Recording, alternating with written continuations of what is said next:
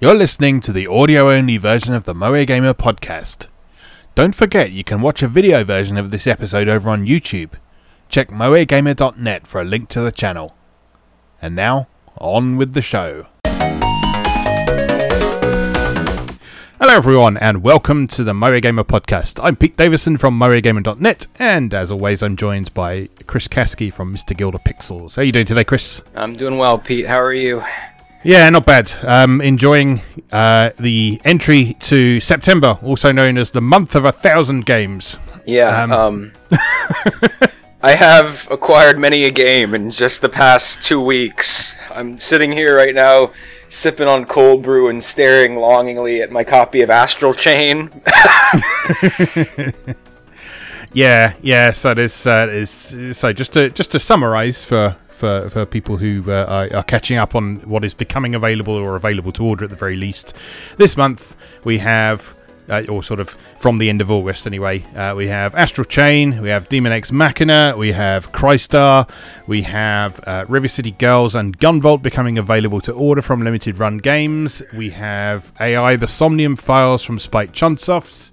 We have Zelda and something else from Nintendo are out this month as well, aren't they? Someone reminded me the other day. It's like I listed all these obscure stuff and someone else went, oh, there's also these really well-known things coming out as well. Oh yeah. plus like I'm itching to get pre-orders in for like Destiny Connect. Oh yeah. Is in the autumn. The Trails of Cold Steel 3 drops in November, so like I want to make sure to pre-order that. Yeah, Nice America have had a couple of things up for pre-order as well, and again, it looks like some of those things that the limited edition version might be the only way to get them as well. I'm just looking at what those were. Yeah. Remind myself. Yeah, so La Mulana 1 and 2. Did they put the orders up for that? They have in Europe. I don't know about North America, but usually a couple days behind. That is a must-have. Yeah. What a beautiful package. Yeah, I've still actually never played the La Mulana games, but I know they are very, very good. So, yeah, this might be finally the time to jump on board with them. So I've never loved and hated something simultaneously that wasn't a person as much as I do La Mulana. Yeah, and you get 2 of them in this package. And it's this is another one of Nice America's sort of not that much more expensive than a standard retail release either. So it's $54.99 in Europe. And that gets you... what does it get you? 2 games for Switch, Xbox One or PS4. Hidden Treasures, The Tomb of La Mulana, which I think is an art book.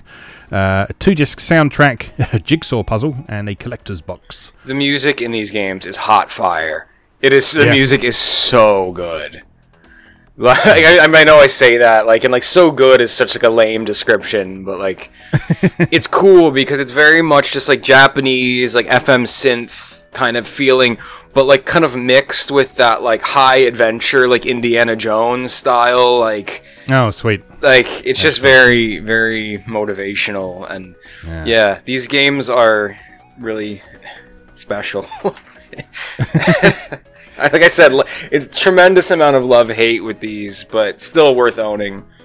Yeah, absolutely. And sort of having them both in one packaged release like this is going to be really nice. That's due out in early 2020, but you can pre-order it now from Nice America. So keep an eye out for that.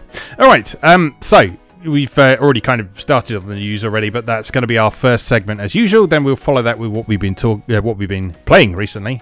And then we will talk about that. And then finally, our third segment today, after we got all academic and quite heavy last time, we thought we'd have a fairly light-hearted discussion about sort of some favourite boss fights and things today. So, look forward to that in the third segment. So, just a quick update to last week's episode. In preparation for this week's episode, I watched a great deal of Secret of Mana footage and realized that Secret of Mana alone completely invalidates the entire theory that I put out in the last episode. Because I forgot about Secret of Mana pausing to let you make menu choices during the magic. Oh no. So it totally invalidates most of the distinctions I made in the last episode. That is why we made sure to put in the disclaimer that it was an ever-evolving theory. Or is that a genre all of its own? Secret of Mana is its own special thing. Well, I mean, you could make an argument that that also goes alongside stuff like Baldur's Gate, which had its active pause system as well, didn't it? As well, but it was mostly real time. Other than that, but that wasn't sort of press a button to attack. So anyway, that's a discussion for another day. Let's talk about news. So kicking off with Shovel Knight. Tell me more about Shovel Knight, because this is something that I have so far resisted checking out, but I know you're big into it. Just in general, generally. So yeah, Shovel Knight is kind of a franchise that originally was kickstarted, and it's the name of the company is Yacht Club Games, and they are composed largely of people with ties to WayForward. So they kind of continue WayForward's kind of emphasis on old school 2D kind of stuff. The original Shovel Knight was an 8-bit title, very much trying to kind of emulate and pay tribute to specifically the NES. They worked very hard to stay to kind of NES restrictions in terms of color and sprite restrictions, with a lot of modern flourishes as well. But it wasn't perfect, but the idea was to make it feel like a modern NES game. It was kind of our one of the earlier ones to do what we described as modern retro, wasn't it? Sort of incorporating that 8-bit aesthetic, but doing stuff that wouldn't have actually been possible to do on those old platforms. So, yeah. So there's a couple new pieces of news surrounding Shovel Knight in that we finally have a release window for the kind of fully complete physical edition, which is going to have the original Shovel Knight game as well as all the expansions pressed on a physical disc. And another really interesting piece of news is that they have paired up with Nitrome, which is another indie developer well known for their really excellent pixel work. Most recently, I think they've come into the picture due to a game called Bomb Chicken. Oh yeah, which Limited Run did a pressing of a little while ago, and it's quite good.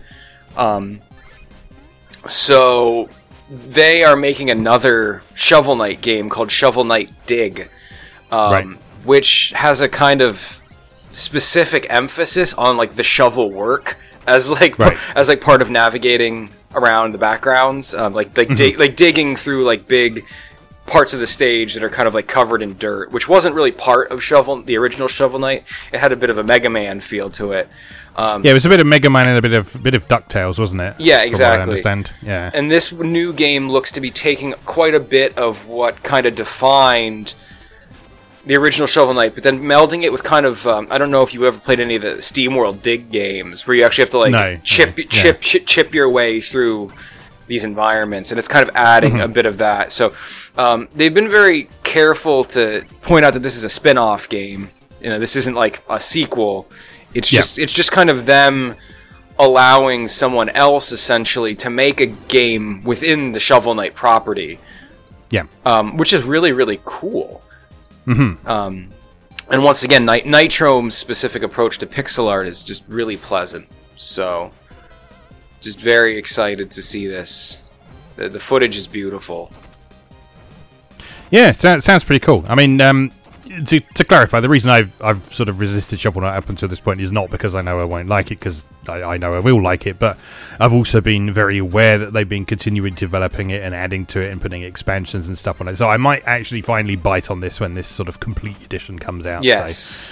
And give it a go. So I can sort of have the complete experience right away. But yeah, good news for Shovel Knight fans. Shovel Knight has been like a real success story of the indie scene, hasn't it? It's sort of really sort of exploded into kind of mainstream awareness and all sorts of things. So yeah, good on them. Good on them for doing something cool with that. I mean, it's really quite amazing to see how much Shovel Knight's blown up. I mean, how many indie games do you think of that have amiibos? Yeah, no, exactly. And there's an amiibo of Shovel Knight, and there's a 3-pack of 3 of the villains coming out. Yeah. Which is really interesting. It's like, we've been like screaming that we want Shantae amiibos for how long, and like Shovel Knight's cracked the code. Like those exist, which is really cool. Yeah, definitely. All right, cool. Moving on. So the next story you've got on the list is Warriors Orochi 4 Ultimate has been confirmed for PS4 and Switch this December. and is coming to PC in February 2020. So it's coming to consoles in Japan in December, I should say, and then a worldwide release, including a PC version, is coming in 2020. So this is going to incorporate all the base content from Warriors Orochi 4 that came out, was it last year or this year? I can't remember. I think it was this year, which I was really surprised because it's coming really fast. Yeah. So it's on the way. So it incorporates all that, any DLC that was released. They've also said that they're not going to really do any more DLC for Ultimate as well. So if you've been holding off Warriors Orochi 4, waiting for kind of a complete edition, it sounds like this is going to be it. There might be some cosmetic bits and pieces, but other than that, they're not going to do any like substantial story content or new characters or anything for it. So yeah, I mean there is going to be new characters for Ultimate. They're just not going to come. They're just not going to come later. Yes, because the new girl looks really cool. Yes, they're bringing in sort of a few classics from older Koei Tecmo and Omega Force games, haven't they? There's, isn't there Joan of Arc from Bladestorm, I think, is it? Yes, yep, Joan of Arc. Who else is there? There's a new girl who's based on Greek mythology, and I don't remember her name, but her whole deal is that she's fighting with Hecatoncheir, which is like the multi-armed giant from like mythology that was actually, if you remember in FF13, that was Vanille's summon, was Hecatoncheir, the giant, which is like 100 arms. So that's really cool. I'm really interested to see how that's going to factor into like the Musou gameplay. Yeah, that should be really cool. Yes, so that is on the way. Moving on, we've got a Samurai Shodown Neo Geo collection coming for release this winter, which should be cool. And I think they said that this is going to be including the Neo Geo Pocket game. I think it was like as either a pre-order bonus or like that you get early on.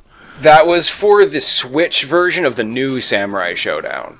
Oh, was it? Yeah, separate thing, but also really freaking cool. So, like, with the Switch version of the new Samurai Shodown, you get the Neo Geo, one of the Pocket Samurai Showdowns. But yeah, I'm just super excited for this this Neo Geo collection because to have, but I think it's 6. I think it's 1 through 5 plus the updated version of 5.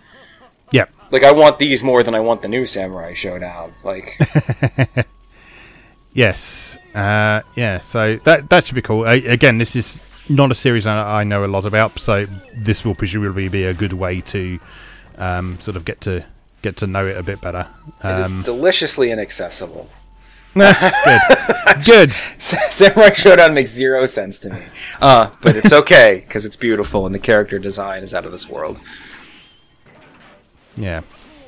All right, and this is worth noting. This is going to be handled by Digital Eclipse as well, who did the SNK 40th Anniversary collection. So, and they're also very good at emulation. So, yeah, this should be a good collection that runs really well on pretty much every platform it comes to. So, good stuff. Right, continuing on. Also on the retro re-releases front, it looks like we're getting a Mega Man Zero ZX Legacy Collection. So continuing on with sort of Capcom's trend of re-releasing its old games in packages, we're getting the Mega Man Zero games, which are, remind me, these are the handheld ones, aren't they? Is that right? That's correct. So Mega Man 0, 1 through 4 were originally on the Game Boy Advance. Mm-hmm.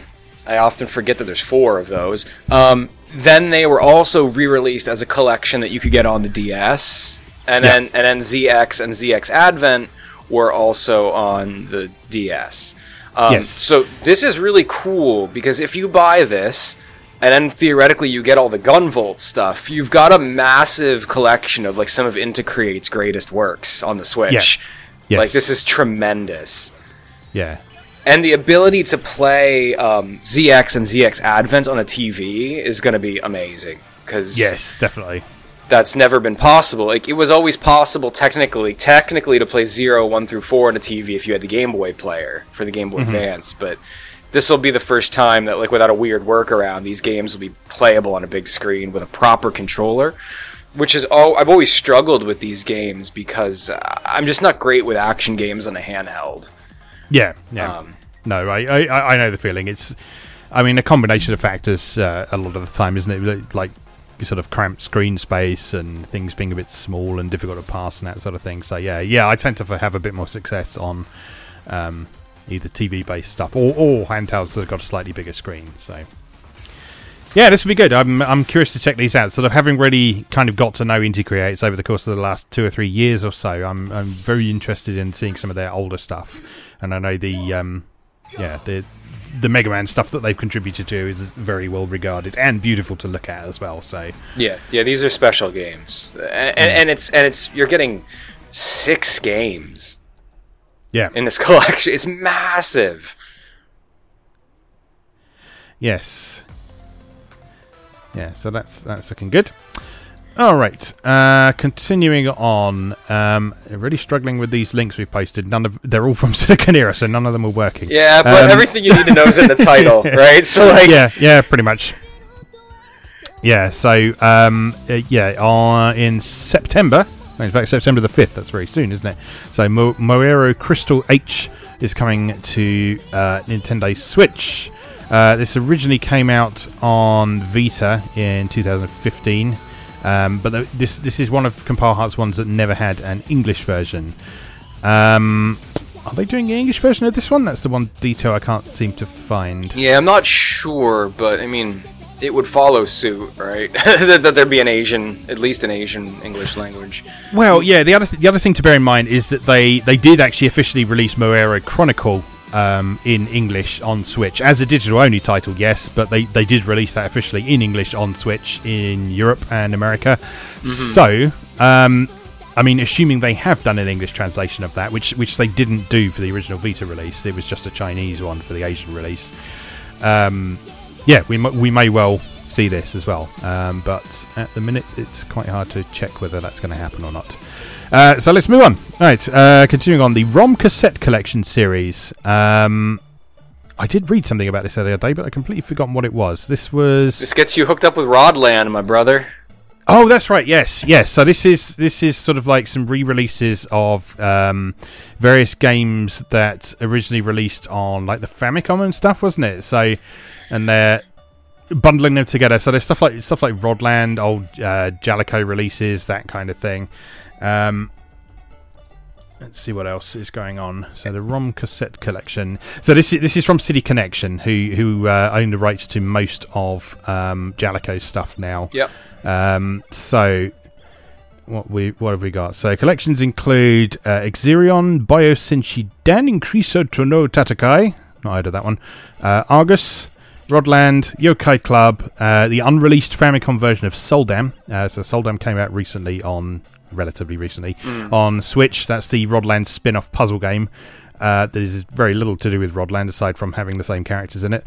And then there's going to be a third collection that includes the Wing of Medulla, AF World, Battle Formula, also known as Super Spy Hunter, Hiberiki, and other titles, apparently. This is huge for Hiberiki. Yeah. Hiberiki is amazing. It was localized as Euphoria, but only in PAL territories.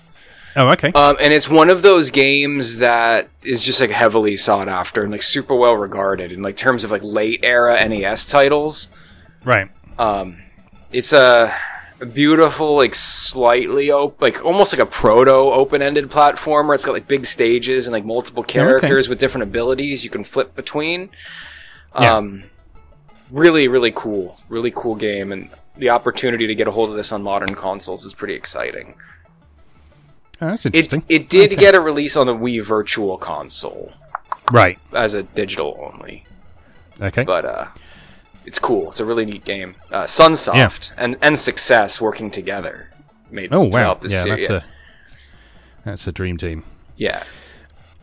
All right, so there aren't release dates or anything for that just yet, but they are on the way, and it looks like there's going to be 3 separate collections of those, so keep an eye out for detail for those. I've not heard of most of these games, but as I think we've talked about previously before, this makes me more interested in them, because it's sort of like the SNK collection. I hadn't heard of most of those games before, but I really enjoyed finding out more about SNK's roots and that sort of thing. It'll be really interesting to see some of Jaleco's stuff as well. Jaleco isn't a developer I know very well generally, so yeah, this will be really cool to have a look at. Yeah, for some reason, Jaleco. Whenever I think of Jaleco, the first game that pops into mind is Punky Skunk for the PlayStation, for the original PlayStation. Oh God.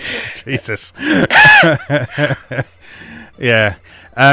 The one that springs to mind for me is that they did some sort of racing game that I can't even remember the name of. But yeah, there was like a sort of rally game that they did back in about the 16-bit era, I think, and that's always the first one that springs to mind for me. It's like, although I love Rodland, it doesn't tend to spring to mind when I think of Jaleco. I just think of Rodland. But yeah. But anyway, in retrospective, it was very fashionable to make fun of Punky Skunk back in the PS1 days, because everyone had Polygon Fever, right? Nobody wanted 2D games. Yeah. But now, if you look at footage of Punky Skunk, it's really goddamn pretty. Gorgeous sprite work. Yeah. All right, that's it that's all I'll talk about Punky Skunk today.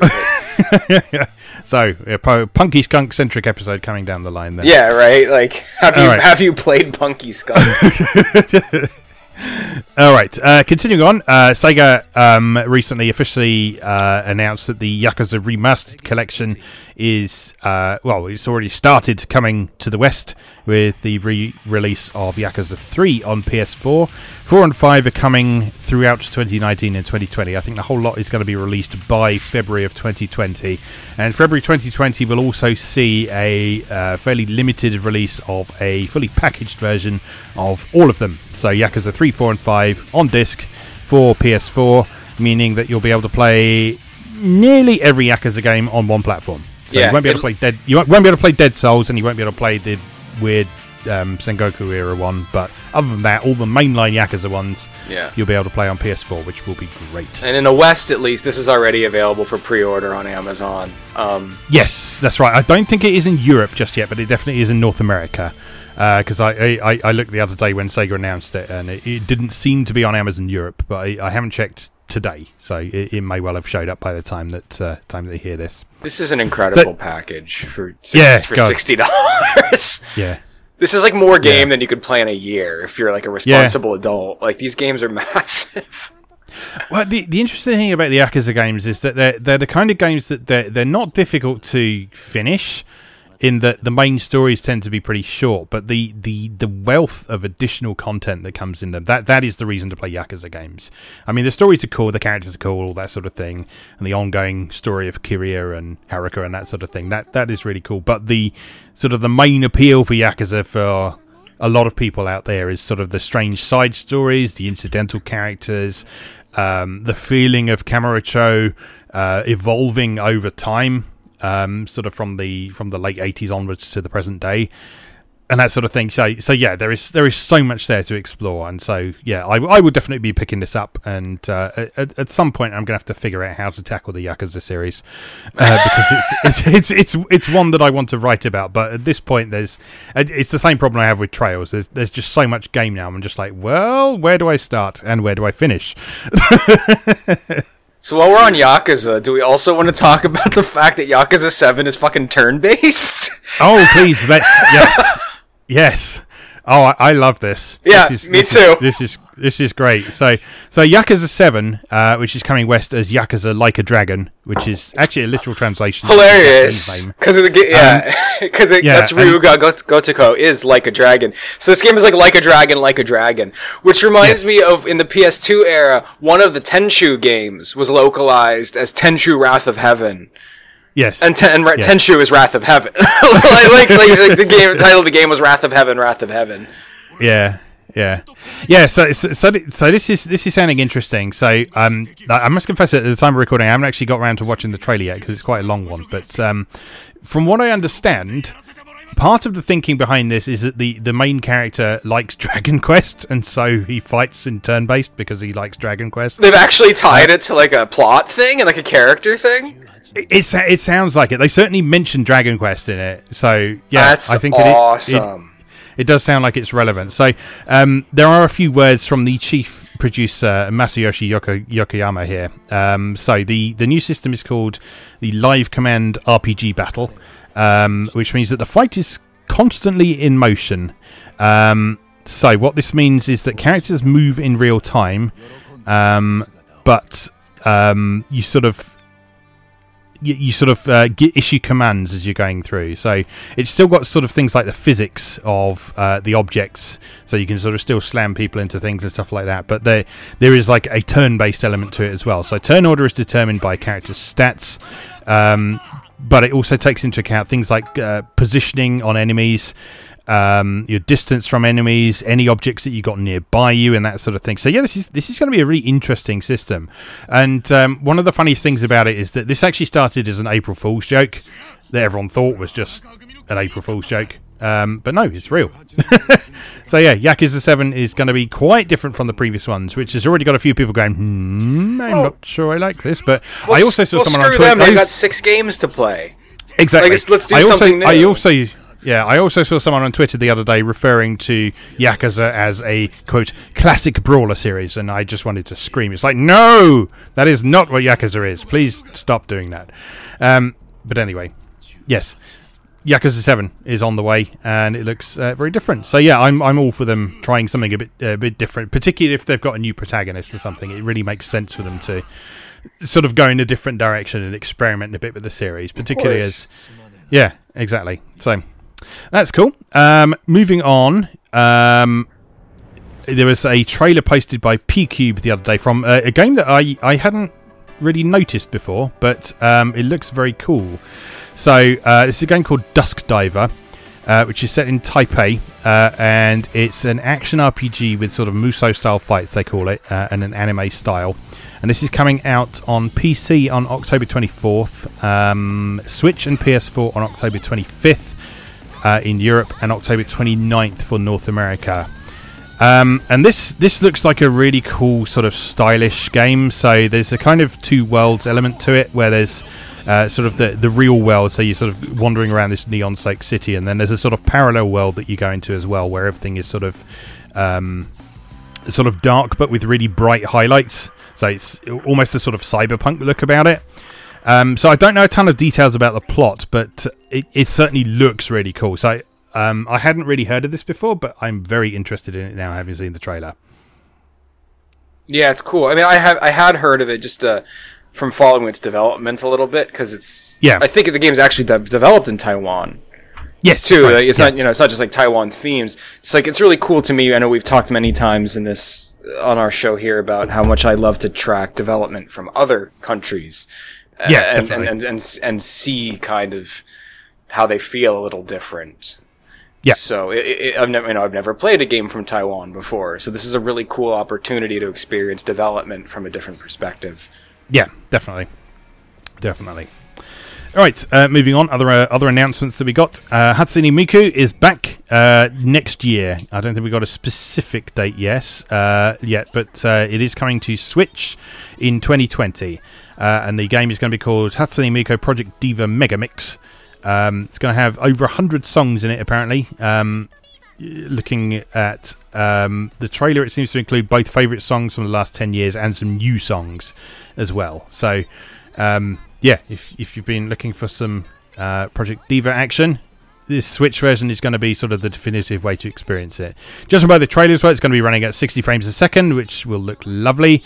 And also, the big advantage of the Switch version is that it plays in handheld mode. And I don't know about how other people feel about this, but I've always felt that these games in particular feel really good in handheld mode, because it sort of gives you a feeling of kind of direct connection to the music, like you're actually playing an instrument. And that's something that I always feel you kind of lose slightly if you're playing a controller that is connected to a TV. So, I mean, I don't know if that means anything to you, but as a musician, that's how I've always felt about the rhythm games in general. Yeah, it's like that's why I prefer to play Senran Kagura Bon Appetit on Vita to PC. Despite the PC version being technically better, I still prefer the Vita version just because it feels better to play. Yeah, the best experience I've ever had with Hatsune Miku was with the 3DS one, the Chibi 3DS one. Yes, yeah. Yeah, that looks cool. New to this Switch mode, there's a Joy-Con based mode where rather than tapping buttons, you're tilting the Joy-Cons to sort of overlap icons that are coming down the screen. This looks like a sort of fairly newbie-friendly mode, because judging by the trailer, it seems to sort of have a very wide margin for error on that, which is good for anything motion control based. So if you want to enjoy a Hatsune Miku game, but you've always found sort of tapping out the note charts a little bit challenging, because they are challenging games, to be clear. These are some of the most challenging rhythm games on the market, I reckon, at the minute, or on sort of the kind of vaguely mainstream market anyway. But yeah, this looks like a good way of getting new people into the series. And of course, there's all the usual sort of dress up and interacting with Miku and her friends and that sort of thing. So yeah, this should be great. I will be all over this when it comes out. So that's coming to the West. They've already confirmed it's coming West in 2020. Right, and I think that's about it, isn't it? Yeah, Unless there's anything else you want to talk about? Just an excited shout out that they've announced for Monster Hunter, the expansion for Monster Hunter World, that Xenagre is back. For anyone who cares about Monster Hunter, Xenagre is my favorite, so I'm very excited to see him in stunning 4K. Excellent. That means nothing to me, but I'm glad you're excited. He's like a lightning wolf bear, just like hybrid beast thing, and he's great. All right, sounds good. All right, well, please look forward to that then. All right. Sorry, man. It's fine. You be excited about whatever you want to be excited about. It's cool. Right, so let's take a short break, and Chris can wipe himself down after that, and then we will come back and we'll talk about what we've been playing recently. So see you in a moment.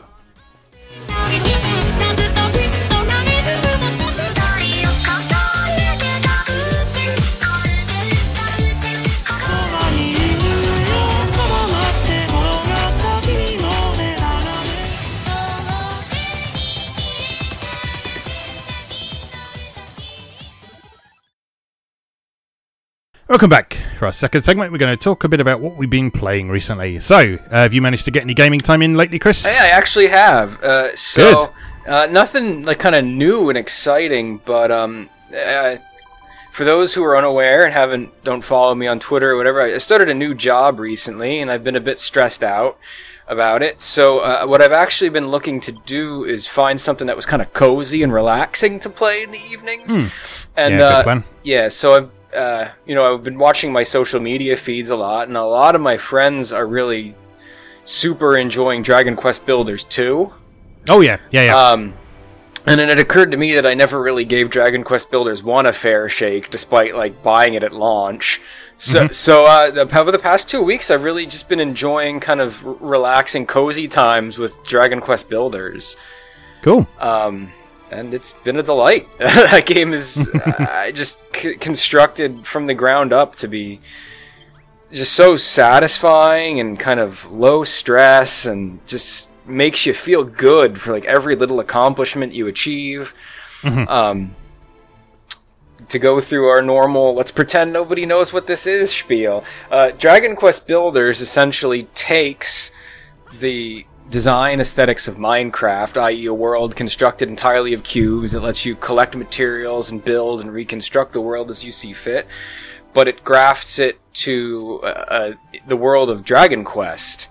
So it's got this whole cutesy medieval RPG overlay on it, and as part of inheriting Dragon Quest stuff, not only does it inherit Dragon Quest visuals and designs and enemies, but it also inherits kind of the ethos of an RPG in general. So it tacks RPG design mechanics on top of a similar Minecraft experience.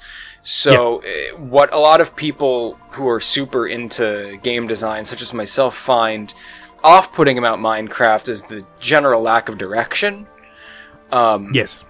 So what Dragon Quest Builders does is it has a quest structure. So you're actually guided through what you do in the world, and it slowly ramps you up to understanding what needs to be done. So as where Minecraft just goes, go, and it expects you to go on YouTube and like figure out how to build a house to keep you safe, or just futz around till you figure it out. Dragon Quest Builders has a cute little friend who comes up to you and says like, oh, well, you know, if we built a room with a bed and a lamp, we'd have a safe place to sleep. And like, ta-da, that's your first quest. So what it does is it slowly ramps you up to understanding its world through these light story-tied quests. And then after you beat the first mission, the first world, it's split up into 3 different kind of separate islands with little stories tied to them. Once you beat the first of those islands, then it gives you the sandbox world, because it's understood that now you know enough to play at your leisure.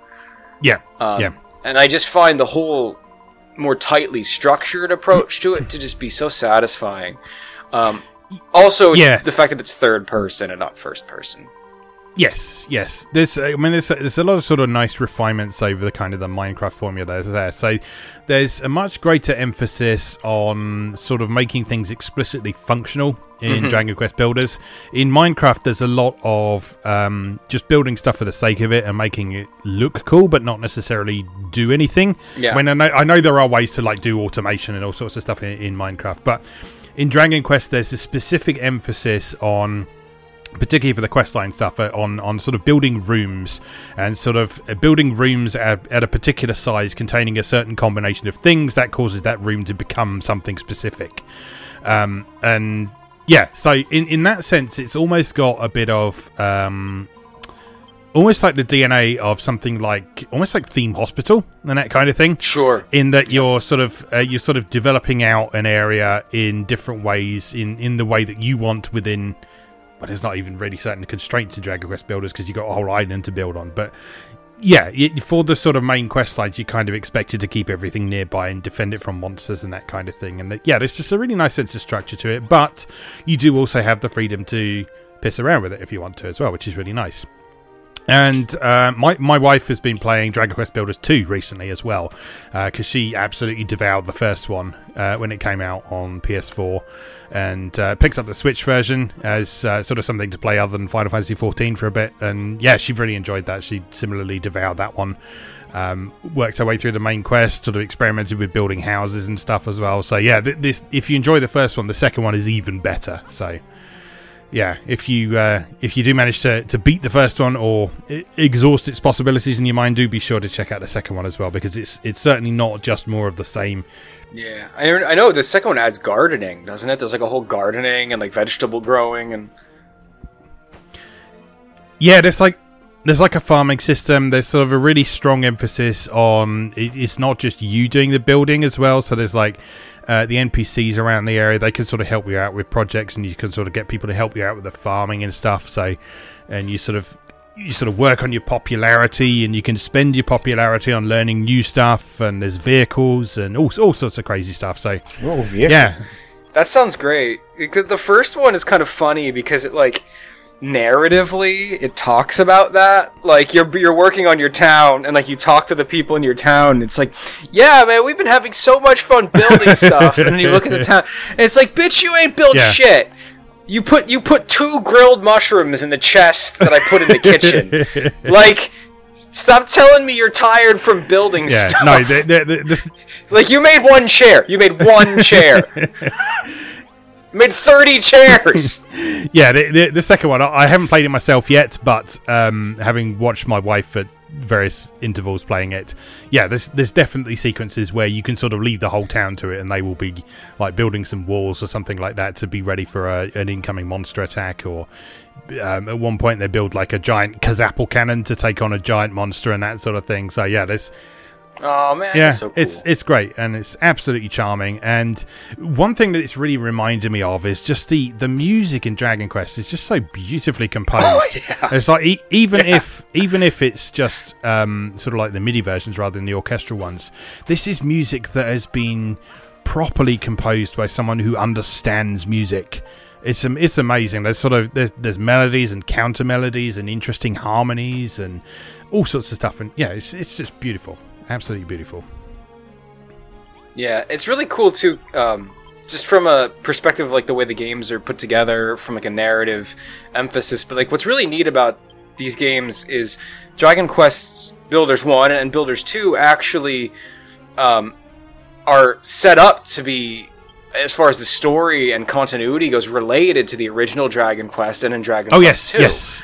So it's really neat. Like Dragon Quest 1, like the ending of Dragon Quest 1, if you ever played the NES original, like the Dragon Lord gives the hero a choice. Like, do you want to join me or do you want to fight me essentially?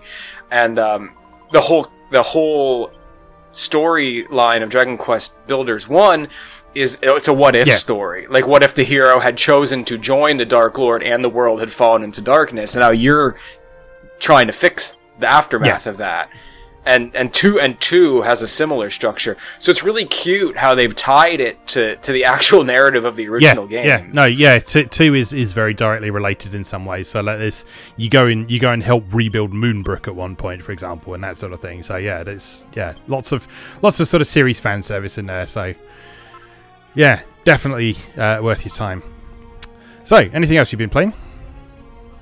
Not in depth enough to have a thoughtful conversation about it, but I have been dabbling with some shmups lately. I got quite a couple shipments from some of my kind of back limited run pre-orders and stuff. From your dealers. Maybe in a couple weeks. From my dealers.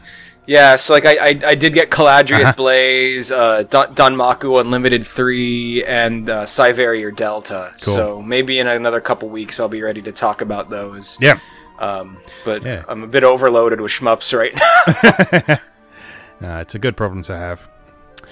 All right, so what have I been up to? So I've been playing a few different things recently. First one I want to talk a bit about is Wreckfest, which is a game by a company called Bugbear Entertainment, who are, depending on who you are known for various different things. So probably the most well-known thing that they've done is the Flat Out series on Xbox, I think it was, which was a sort of destruction-heavy racer series that has sort of become a bit of a cult hit over the years. So it's not super well-known or anything like that, but it was always very well regarded by people who played it.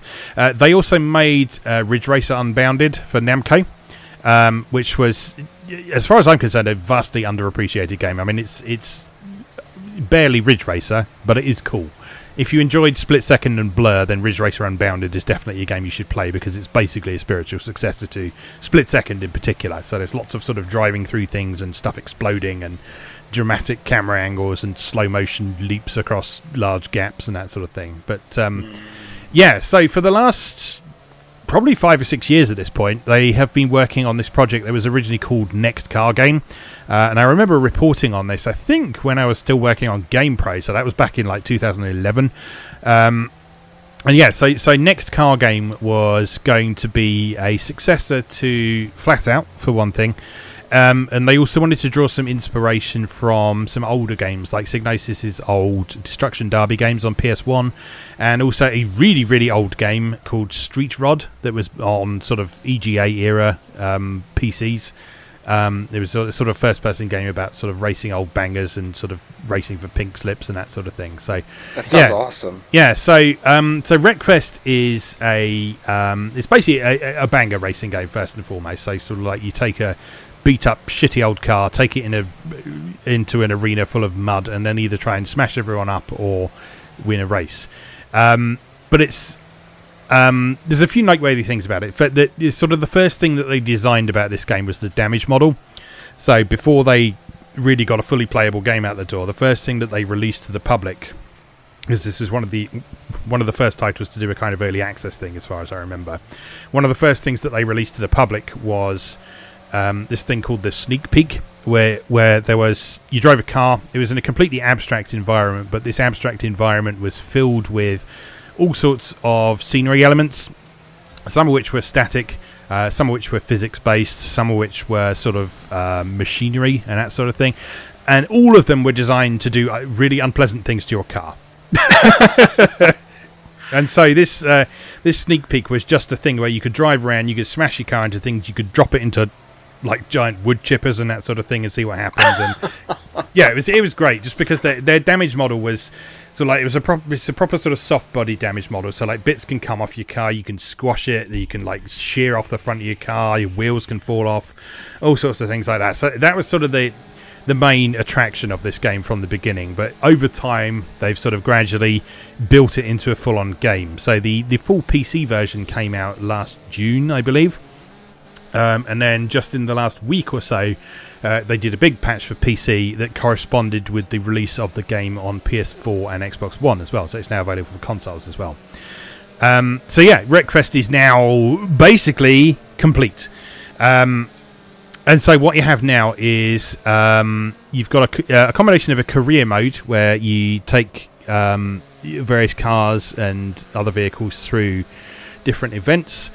You've got like a free-form single-player mode where you can set up custom events using the tracks and the vehicles you've got, and you can even create sort of asymmetrical events with different types of cars and vehicles competing against each other.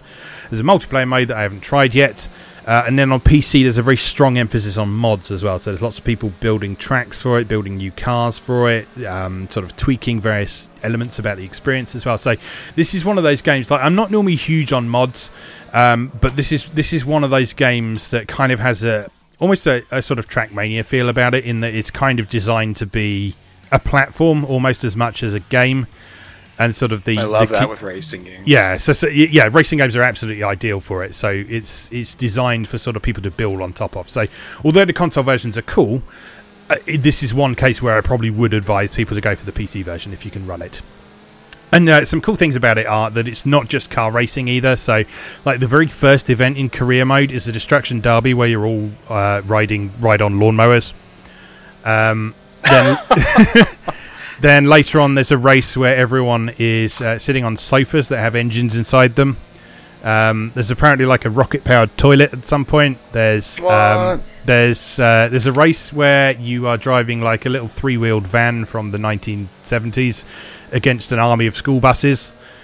And so there's all sorts of really silly events in there, as well as sort of the more serious stuff. But even the more serious events are they're very much full contact races as well. So you're sort of encouraged to slam into each other and break each other and sort of absolutely wreck your opposition by the end of it. And it's a lot of fun. Sorry if you can hear rattling. My cat is sitting on the table having a scratch. Yes. So yeah, this is a lot of fun. There was, unfortunately, a bit of controversy over the PC version because, people are stupid and they like to review bomb stuff when things aren't going exactly their way. Kind of like with Astral Chain right now. Oh god, yeah, it's ridiculous. But yeah, it's pretty much the same situation with Wreckfest, to be honest. It is because people don't like the fact that this has had a console release that they review bombed the PC version on Steam, because they dumbed it down by affecting the handling and stuff. Bugbear have actually come out and specifically said, no, we didn't. We haven't done anything to the handling. We've made a few tweaks to the AI, which they've since rolled back. But no, the actual handling is exactly the same as it always was, and people have just been moaning about something that doesn't exist. God, that never happens normally. But anyway, so hopefully that will die down after a week or two, and people can sort of get on with enjoying the game for what it is, because what it is a lot of fun. It really does sound like it. It sounds like it sits at that inner... we've had this discussion before on our racing games episode. Yeah. But racing games is just really just a blind spot for me. It's something I never get into. Yeah. And what it really takes for me to get into racing games is this kind of racing game. Yeah. Yeah. Just something that's ridiculous and like balls to the wall fun. Yeah. Yeah. Absolutely. And there are sort of vaguely realistic elements to this, but it doesn't tip too far in that direction. Like I kind of liken the handling to sort of things like sort of the Project Gotham series. So it's got a kind of arcadey feel to the handling, but there's also you have to slow down for corners. Mm-hmm. But it's not like a Forza Motorsport where you need to slow down to 20 miles an hour to go around the corner. It is just you have to use the brakes a bit more than you might do normally. Yeah. So yeah, it's fun. Definitely well worth checking out, and it seems to be being responded to pretty well by a lot of critics and streamers and YouTubers and stuff as well. So hopefully it will have a long and happy life from this point onwards. So fingers crossed. Yeah, definitely. So the second thing I've been playing is Senran Kagura Peach Beach Splash, which I know you've been curious to hear about. So at the moment over on MarioGamer.net, the cover game feature is the Senran Kagura series, specifically the games from Bon Appetit onwards, which are ones that I've played a bit in some cases, or haven't played at all in the case of Peach Beach Splash onwards. And I just wanted to give each of them a bit of attention and a bit of love and that sort of thing. So Peach Peach Splash has been sitting on my shelf for 2 years now, so I thought it was probably high time I actually played it. And I've been having a lot of fun with it. And so, if you're unfamiliar, then Senran Kagura, up until this point, had sort of its first few installments had been various different evolutions of the beat-em-up formula. So the first game was a 2D side-on brawler, a bit like sort of Streets of Rage and so on. Shinobi Versus, which was on Vita, was a 3D one, which was sort of arena-based combat against a combination of hordes of enemies and occasional, but not occasional, quite pretty frequent boss fights against the major characters. Then we had Bon Appetit, which actually completely went in another direction and became a rhythm game about cooking, which I've written about on Moe Gamer recently. Then we had Estival Versus, which kind of returned to the Shinobi Versus formula, but kind of improved the mechanics considerably. So there's a lot more of a almost sort of fighting game feel to Estival Versus, in that the encounters with the boss characters, you can't get through them with hack and slash. You have to use some sort of proper interesting tactics based on character matchups and abilities and that sort of thing. So there was a significant improvement in Estival Versus. Peach Peach Splash is another one that went in a different direction. So this is a third-person shooter based around the idea of water gun fights. And so naturally this drew quite a few comparisons to stuff like Splatoon and stuff when it first came out. Right. It is not really much like Splatoon at all, in that it is more focused on combat than Splatoon is. Splatoon is mostly about sort of area control and stuff, and combat is kind of an incidental part of that, whereas Peach Peach Splash is very combat centric. So I've only played 2 of the main story arcs so far, but so far what it seems that you have a combination of things. It kind of takes the basic format of Shinobi Versus and Estival Versus, and then swaps out the beat-em-up mechanics for third-person shooter mechanics. So you will tend to have a mission that will throw a horde of enemies at you, and then you might have a boss fight against either an individual or another team or something like that. So, and you work your way through the story, working through a series of this sort of thing. And then there's occasional breaks for sort of other kinds of objectives, like this one where you have to go and put out fires with the water guns and that sort of thing. This is sort of the premise for this game. Sounds like not the sort of thing that would have sort of necessarily particularly in-depth or detailed story, but one of the nice things about Senran Kagura is that these characters are now so well defined that they can tell interesting stories with them in unusual contexts. So they do this with Bon Appetit with the cooking competition, and they do it with Peach Peach Splash as well. So Peach Peach Splash is obviously kind of leading up to Senran Kagura 7, which is still in development at the time of recording, but I suspect from the way Peach Peach Splash is going, that is probably going to be the last one. Because a lot of Peach Peach Splash's story so far has been about characters sort of wondering what's going to happen next. So, like in Hanzo's story, you've got Ikaruga worrying about her graduation and worrying about having to leave her friends behind. In Gessen's story, you've got Shiki. She gets an offer from a shinobi school overseas, and she has to decide whether she's going to go and accept that offer or if she's going to stay with her friends and that sort of thing. So there's all sorts of conflicts with the characters over deciding whether they're going to keep things as they are or if they're going to move on to different places and so on. And this is all going alongside what is happening with the tournament, and sort of the battling in the tournament is sort of helping them come to terms with that sort of thing and sort of gather their shinobi energy and that sort of thing. And then there is a kind of an overarching meta plot that is actually relevant to the whole series as well, but I won't spoil that for the minute. So Shiki can't leave me. let's just be clear about that. No, I feel quite the same way. Yeah, it wouldn't be the same without Shiki at all. So, the actual gameplay, what you have is each time you do a mission, you pick a character, and then you pick a deck of cards for them as well. And that deck of cards can have 3 pet cards, and then it can have, I think it's like 5 or 6 skill cards. And then what these do is that during battle, you will draw 3 of those cards, and they will charge up gradually over the course of you playing normally. Each card has a cost, and the cost represents how long it takes to fill up. So you draw 3 of these cards at the start of the match. When it's fully charged, you can use it, and that card will have some sort of effect. So some of them are directly offensive, so they work a bit like the ninja arts in the beat-em-up centered around Kagura's. Some of them are supportive ones that will like give you a shield or drop a shield that you can stay behind or heal you or that sort of thing. And then when you use a card, you draw another one out from your deck. So you keep cycling around these cards and charging them up and using them as special abilities. So those are kind of almost as important as running around avoiding shots and making use of your weapon to defeat enemies and so on. So it adds a really interesting twist on the standard third-person shooter formula in that you're not just sort of aiming at stuff and shooting. You're sort of deciding when is the best time to make use of these cards as well. And then there's an extensive metagame around these cards. So like you can level the cards up, you can collect new ones, you get new card packs from completing missions and so on. And so like there's like something like 850 of these cards altogether to collect. A lot of them have the same function as each other, but sort of like different rarities of the same character, for example, will have like a more effective version of the same ability. So for example, if you get a 1-star Minori card, for example, that will be sort of a heal of about 10% of your life. But if you get a 3-star one, that will be like heal 30% of your life and so on.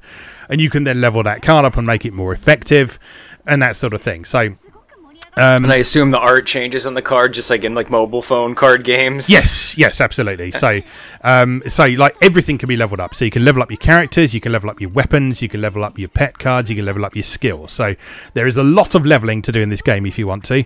And because it's sort of a team-based game, even in single player, you need to sort of make sure that your teammates are loaded out with an appropriate set of cards as well. And this becomes particularly apparent in actually something that I'm going to talk about in the third segment of this episode, because there's a boss fight that was particularly striking to me in this, so I'll talk a bit more about that later. But yeah, it is important to not just focus on yourself, but also to make sure that all of your teammates have an appropriate loadout of cards and weapons as well, because how thematically appropriate. Yeah, exactly. And Kagura ethos. Exactly. So yeah, I've been really enjoying it so far, and there is an absolute shitload of content in this game. So just the basic story mode, there are 40 missions in total for like the basic story mode, so 10 for each of the schools. Then there's like a final arc, a bit like they do in Shinobi Versus and Estival Versus. So once you've completed those 4, you then do like a final story. Then alongside that, there's a series of things called Paradise episodes, which are a bit like the Shinobi Girls Heart thing in the Versus games. So these are like shorter stories that focus on an individual character or a small group of characters.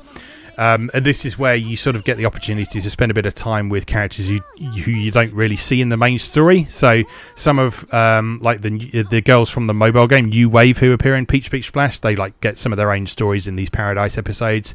There's one with Rin and Daidoji.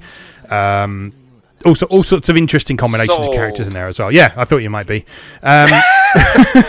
And then on top of that, there's a straight sort of league mode as well. So you can sort of go straight into almost an Unreal Tournament style league of battles where you just pick a team of your favourite shinobi, load them up with your weapons and cards that you've leveled appropriately, and then go through a series of increasingly difficult battles and so on as well. So you can play it as sort of like a straight third-person shooter as well. And then on top of all that, there is multiplayer as well. So I don't know how active multiplayer is these days. I suspect maybe not that much, but the Senran Kagura series is quite an active community online, so it's quite possible that there are still people playing. But to be honest, even if you never touch the multiplayer, there is so much single player stuff in here that you will not be bored.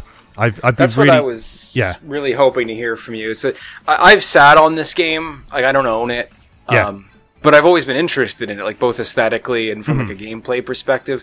But classic, just like the websites were bad at talking about it, and when it came out, it just kind of like dropped with all the reverberation of a wet fart and then disappeared.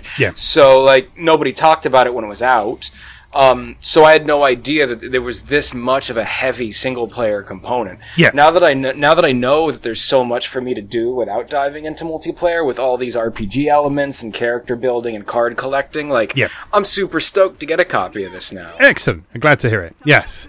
So there is really a lot of stuff to enjoy in here, and so it's probably going to take me a while to get through, but I'm hoping to at least get through enough of it to be able to write about it sort of this week at the time you listen to this recording, but we'll see how I get on. But I've been really enjoying that so far, so that's well worth a look.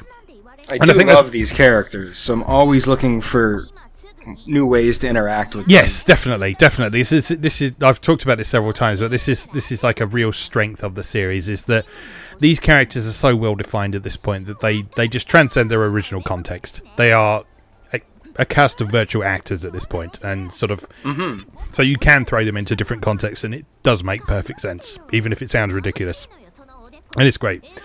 So yes, more on that on MarioGamer.net in the coming week or so, all being well, and after that I'll be moving on to Burst Renewal, which is a remake of the first 3DS game, only in the second timeline, because it's all terribly confusing. I do actually think I kind of get it now. It's like I didn't get it until I played Peach Beach Splash, and there's just like one event in the middle of Peach Beach Splash. I was like, okay, so that's what's going on. So I kind of understand it now, but again, I won't spoil it for anyone for the minute. But yes, so up until this point, I have been doubting that there are two timelines in Senran Kagura, but there are. So no, anyway. Right, so that's mostly all I've been playing for now, so I think at this point we'll take a short break and then we'll come back and we'll talk about some boss fights. So, see you in a moment.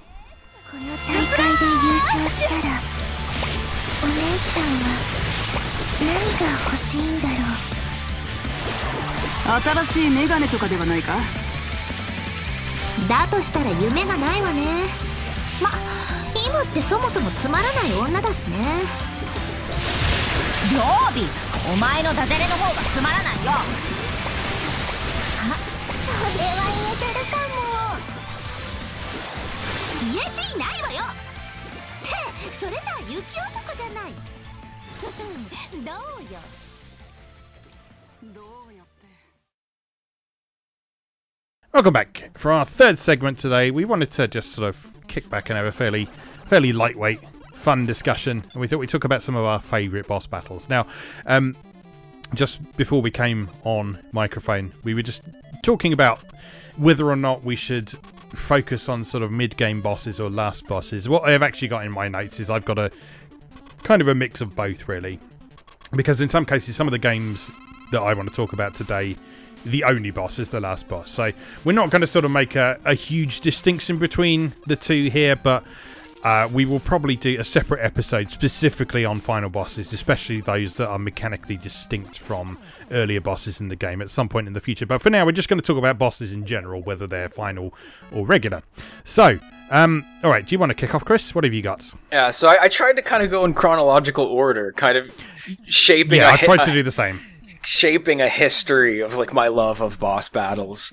So the first one I have as being like a real standout boss, and I think this is one that resonates with a lot of people of our generation, is the dragon from Mega Man 2.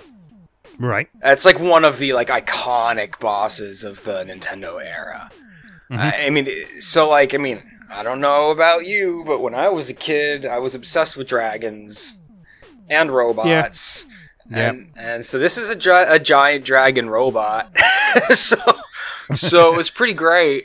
It's just this huge sprite, right? And we know now, based on the way sprites were built on the original Nintendo, that a lot of the sprites in Mega Man were actually multiple sprites put together.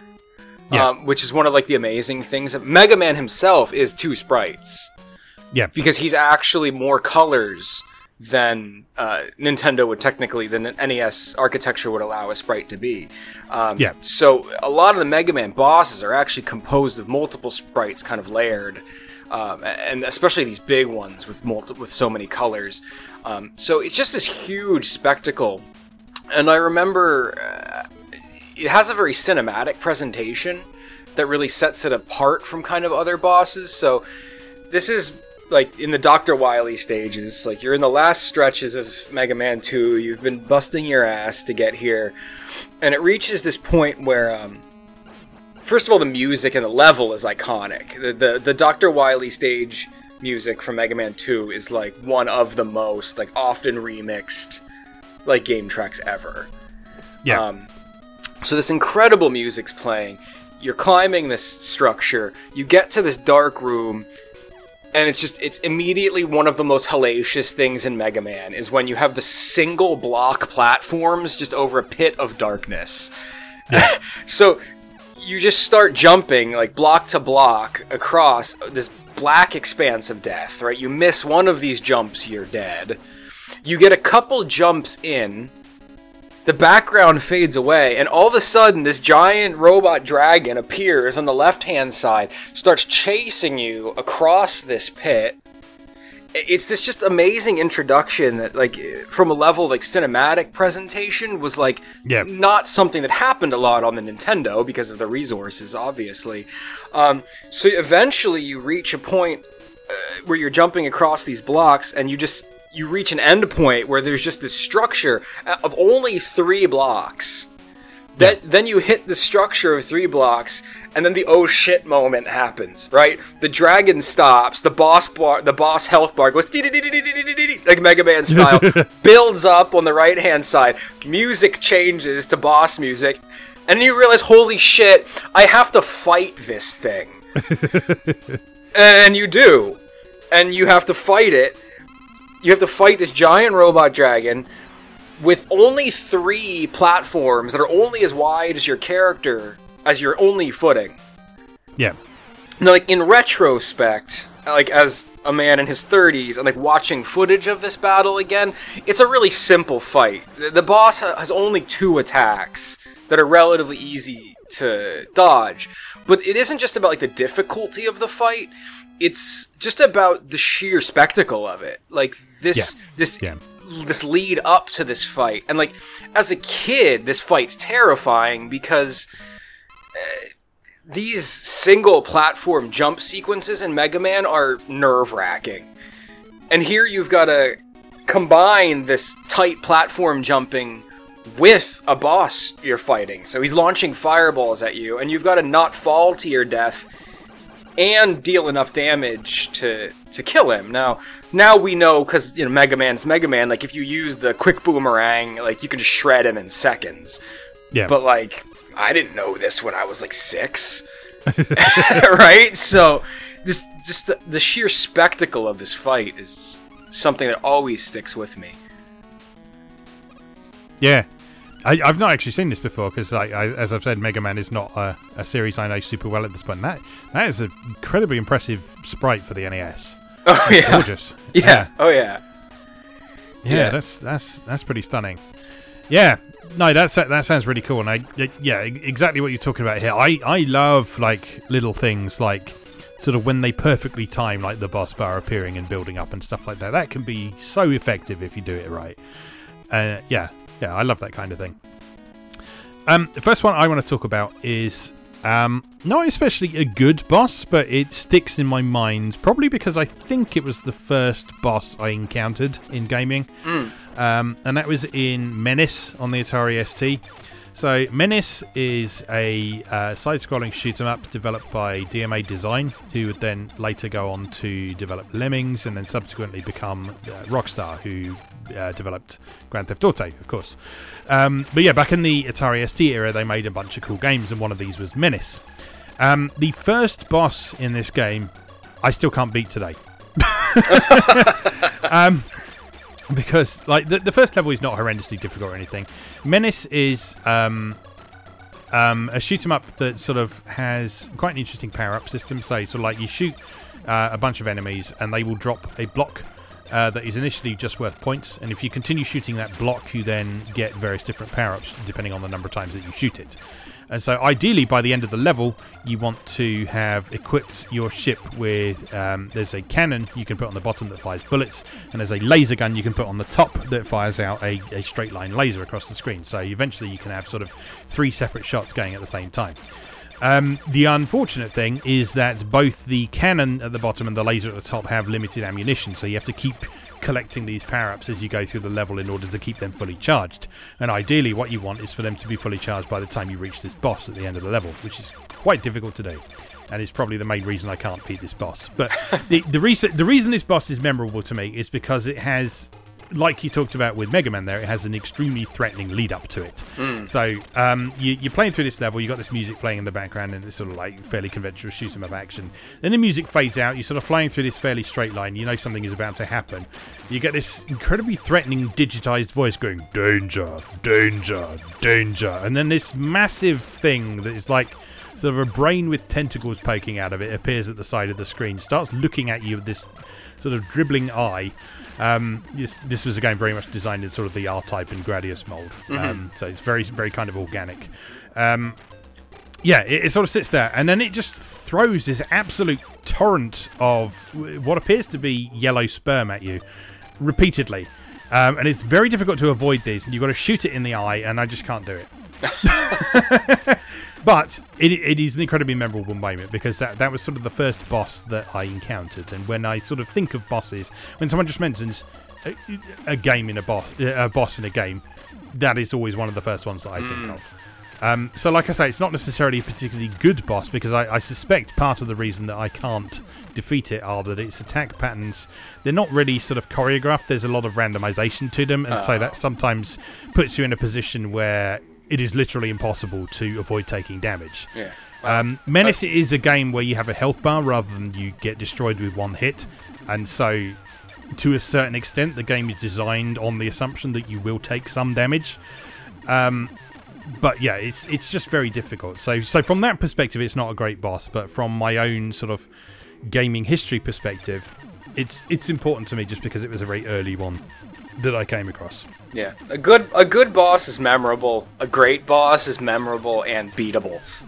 Yes, yes, I would agree with that. Yeah. Yeah. Yes. So there's that. So, all right, so where are you moving on to next? So I tried not to focus on any one system too much. I could probably just do a Nintendo bosses episode, right? But so I'll move on to Super Nintendo. And for Super Nintendo, I have chosen the Dark Lich from Secret of Mana, mainly because Secret of Mana is hot right now because the physical copy of Mana Collection just came out. But the Dark Lich is the second to last boss of Secret of Mana. And it's one of those situations where arguably, because as we just kind of alluded to, sometimes in games what happens is that the last boss isn't really much of a boss at all. There's kind of a fun gimmick that's narrative related to beating it. Yeah. So the Dark Lich is the last boss in Secret of Mana that's just a pure boss battle with no gimmick. Yeah. Right. It's the last true boss that you follow the game's normal mechanics. So he's arguably the true final boss of the game, because you just have to survive and bring to bear everything you've learned from the entirety of the game to defeat him. From a narrative perspective, there's insane stakes, because so Secret of Mana, the original Secret of Mana, has 3 characters, right? The boy, who's usually called Randy, or Rando, one or the other. The girl with the blonde girl, who's usually called Prim, and the sprite, who's usually called Popoi. But it's also one of those games you can name the characters whatever you want to name. But the Dark Lich is a evil sorcerer who ends up possessing Dialek, which is Prim's boyfriend. And kills him and takes his body. So, emotionally, it's a tremendously high-stakes fight, because you're essentially just your boyfriend's dead, and now you've got to put him out of his misery, because he's possessed by an evil sorcerer. So it's this massive, screen-filling sprite of this skeleton in flowing purple robes with, the cosmos. This is 16-bit, so I'm obviously embellishing a little bit, but space exists in the void inside his robes that you don't see his rib cage. It's space, winking stars. It's just this incredibly ethereal presentation of just this death incarnate monster, and he just brings all all the most powerful versions of every spell to bear against you. Every time he hits you, it's a quarter of your health gone. And the sprite itself, as was necessary at the time for sprites this large, is composed of many pieces. So his head is a separate piece, his hands are a separate piece, And they're all just moving in a way that wasn't super common at the time for a sprite to move. Like, his head kind of sways back and forth and follows the movement of your characters in a way that... It's only, like, in retrospect, maybe, like, 3 different turning animations, but just that level of added interactivity makes him seem so alive compared to other monsters you fight. And it's just hugely expressive. And he disappears and phases through the floor, and his like head and his hands come out of the floor. And the music, when you fight him, he has his own special fight theme. It's you only hear this track when you fight him. It is one of the most unnerving and chaotic pieces of 16-bit music I think I've ever heard. It's just pure terror and panic. And, like, you're in this fight with tremendous emotional stakes against this giant, terrifying, and very, like I mentioned, alive-looking sprite. Just doing massive damage. You're burning through every spell in your catalog to try to figure out how to damage him. Like, pro tip, it's light, because he's the Dark Lich. But, like, and this music is just, like, throwing you into an absolute, like, anxiety fit while you're fighting him. It's just... the conglomeration of all these perfect design and artistic elements making you feel this fight in, like, the depths of your chest while you're doing it. Yeah. Oh, I love it. And I can just remember as a kid, like, my friends and I, like, having a save file right at the end of Secret of Mana. And just, like, every other Friday we'd have a sleepover, and we would just kick the sleepover off by, like, beating Secret of Mana so we could hear, like, the Dark Lich music. Yes. Oh. Like, I just... so many memories associated with this specific boss battle. Yeah. I'm glad I'm not the only one who kept saves before cool boss battles. Yeah, oh no. Pretty much any of the games I'm talking about today that featured a save feature, I had saves before. Yeah. That was one of my, like, criteria. And I was like, what boss battles will I choose to discuss? It's usually ones I had save files, like, queued up before. Yeah. That makes sense. Cool. Well, I will look forward to encountering him at some point then, because I do have the lovely physical copy of Collection of Mana now, so I'm looking forward to exploring that. All right. Next one I want to talk about is from Wolfenstein 3D Spear of Destiny, which was the sort of quasi-sequel to Wolfenstein 3D that actually came out as a packaged commercial release rather than a shareware release. And the boss that specifically springs to mind in this one is the first one who appears on floor 5, who is called Transgross, who I don't think is a name that you would get away with today, but yeah, this is part of the Gross family who appears throughout the series. So in total, the Gross family includes Hans Gross, who appears in the original Wolfenstein 3D as the boss of the first episode. There is Gretel Gross, who is boss of episode 5 of Wolfenstein 3D. There is Mans, Pans, and Fans Gross, who are bosses of the secret floor on episode 6 of Wolfenstein 3D. And then there's Transgross, who is the first boss in Spear of Destiny. I found this one particularly interesting for a number of reasons. So, Spear of Destiny was a game that my friends and I played before we played the original Wolfenstein 3D, and I think it was our first ever first-person shooter experience as a result. And so this was a new kind of game for us. So this was something that we hadn't experienced before. This is something that we found really exciting because it was this new kind of game. We got very, very immersed in the whole atmosphere and use of sound, music, and stuff in Wolfenstein 3D, which obviously looks quite primitive today, but at the time it was great. So sort of the combination of that ad-lib music and that stereo Sound Blaster sound was just brilliant for the time. And when you reach floor 5 in Spear of Destiny, you get this track from the soundtrack called "The Ultimate Challenge" starts playing. Now, in retrospect, a lot of Bobby Prince's old music for these old shareware games, for stuff like Wolfenstein 3D and Doom, although a lot of it is considered to be iconic these days, from a modern perspective, a lot of it isn't terribly interesting from a compositional perspective. Like, Bobby Prince fucking loves his 12-bar blues sequence, but the interesting thing about the Ultimate Challenge is that this is a genuinely cool piece of music because it sort of gradually builds up and it's got this wonderful feeling of sort of lurking horror and lingering tension to it. But on top of that, it sort of occasionally sort of shifts into this feeling of like you're this badass and you can triumph over whatever is coming your way, but also you might die in the process. Yeah. See, what's cool about the Dark Lich theme that I was just talking about is it has none of that.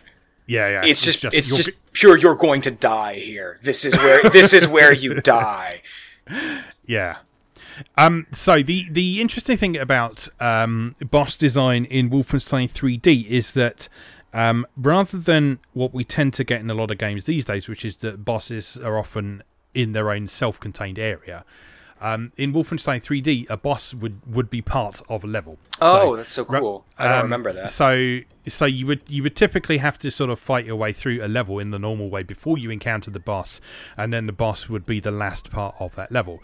And this was the case in all the way through Spear of Destiny as well. So you had to fight your way through sort of the usual sort of maze and Nazis coming your way in this level.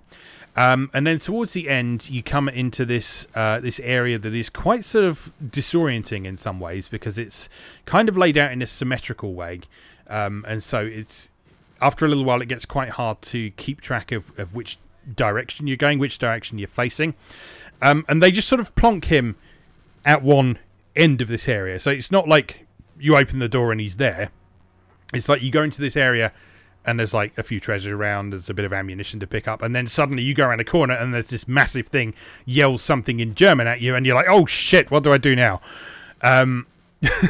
So mechanically speaking, like most of the bosses in Wolfenstein 3D, he was pretty much just a bullet sponge. But it was the combination of the clever level design, the excellent use of sound for the time, and just the context in which you fought him just made that a really memorable encounter. And it's sort of like it really sort of set the tone for the rest of Spear of Destiny.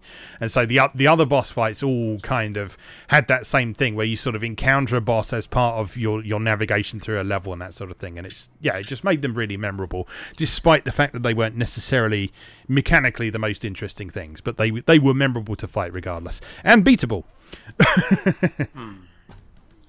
Yeah, I don't remember boss fights in Wolfenstein, but it's been a long time since I engaged in Wolfenstein from a serious standpoint. Yeah, but they are cool bosses actually, because they distinguish themselves very much from the standard enemies. So most of the standard enemies in Wolfenstein are sort of kind of grounded in reality. So you've like got your German officers and your SS officers and and that kind of thing. And so they're sort of human. I mean, they're still Nazis, so you still want to shoot them, but they are humans. Spear of Destiny does sort of introduce zombies and stuff a little bit later on as well, but still most of the enemies you're fighting are human. And it distinguishes the bosses in Wolfenstein 3D by most of those sprites are sort of twice the width of the standard enemy sprites. Mm-hmm. And so they're all these really sort of hulking, muscular, huge enemies who appear. They all have their own custom sound sets. They all have their own sort of unique ways of attacking that are different from the standard enemies and so on. So, yeah, it does really distinguish them. So that was a really cool thing about it. But you encounter them relatively infrequently throughout the course of the game. So in the original Wolfenstein 3D, you would only find a boss at the end of an episode. So that was like once every 10 levels. Okay. In Spear of Destiny, it was once every 5 levels and so on. So they weren't sort of something that you came across super regularly, but it was always a significant moment when you did. Sure. Looking at the Wolfenstein wiki, it is heavily implied that Transgrossa is Transgrossa because he is transhuman. He is the first character you encounter that appears to have undergone cybernetic enhancements. And he has a heavily digitized speech sample implying that he may be robotic or cybernetic. Yes, so that's sort of a running theme in Wolfenstein is sort of enhanced humans. So sort of part of the plot is sort of like Hitler enhancing himself and the guy creating these zombies and so on. Like if you look at Transgross's sprite, he's like got spikes on his shoulders. It looks like his arms are made of chain guns rather than him just holding them. Yeah, so yeah, that's quite a common thing. And sort of the famous boss in Wolfenstein 3D is Hitler in a robot suit at the end of the third episode and so on. So, yeah. But that sort of continued in the other bosses as well. It was kind of anachronistic in a lot of ways, but it was a cool, distinctive part of Wolfenstein, certainly. All right, what's next for you? What is next for me? I don't have a lot to say about this one, but I just wanted to mention it because it's very memorable to me. It's not really special from like a mechanical standpoint, but Atma Weapon from Final Fantasy VI.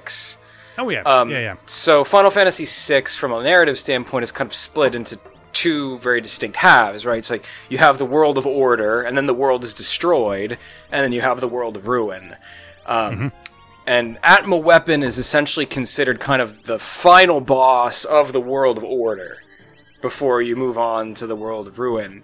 So it's just this massive boss, once again, just a tremendously detailed sprite, a very challenging fight. Nothing mechanically special about it, really, but he has his own music, right? And that's all it took for me to be like memorable for a boss. It's just like the holy shit moment of special music.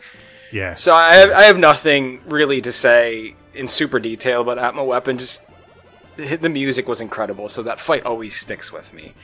Yeah, no, I can get behind that. The whole sort of unique music thing is always something that sort of, going back to our first episode, gives me the goosebump effect. Yeah, so. Goosebump effect is super important. Now, one that I have that I can talk great length about from a presentational and mechanical standpoint is Shinobi 3 on the Genesis. Okay. So Stage 3 of Shinobi 3 is called quote-unquote Body Weapon. And this is also a name I usually extend to the boss of this stage. Yeah. So Shinobi 3 on the Genesis is just a beautiful game. It's like the Genesis, like, chugging on like all cylinders. Musical, presentation, it's just the best of the best. It's just Sega at their peak in the 16-bit era. And what Body Weapon is an incredible example of, once again, kind of what we have been talking about with a lot of these bosses, is a lot of these most memorable bosses have a tremendous lead up. Yeah. And Body Weapon is incredible because the level is the classic, like, bio lab infiltration. Mm-hmm. So, like, the first half of the stage is very typical, like, you're infiltrating the lab and, like, you know, you walk by giant glass cylinders that have the enemies in them, and they shatter, and then the enemies come jumping out and harass you, and they're like gross, like, brain things with like hoppy legs on them, and everything's, but you're in like a clean lab, and then you fight the mid boss of the level, which is just like a horde of these like hoppy brain things. Then your scene transitions, and you go to the second part of the level, and the second part of the level is like the depths of the lab where everything has gone wrong.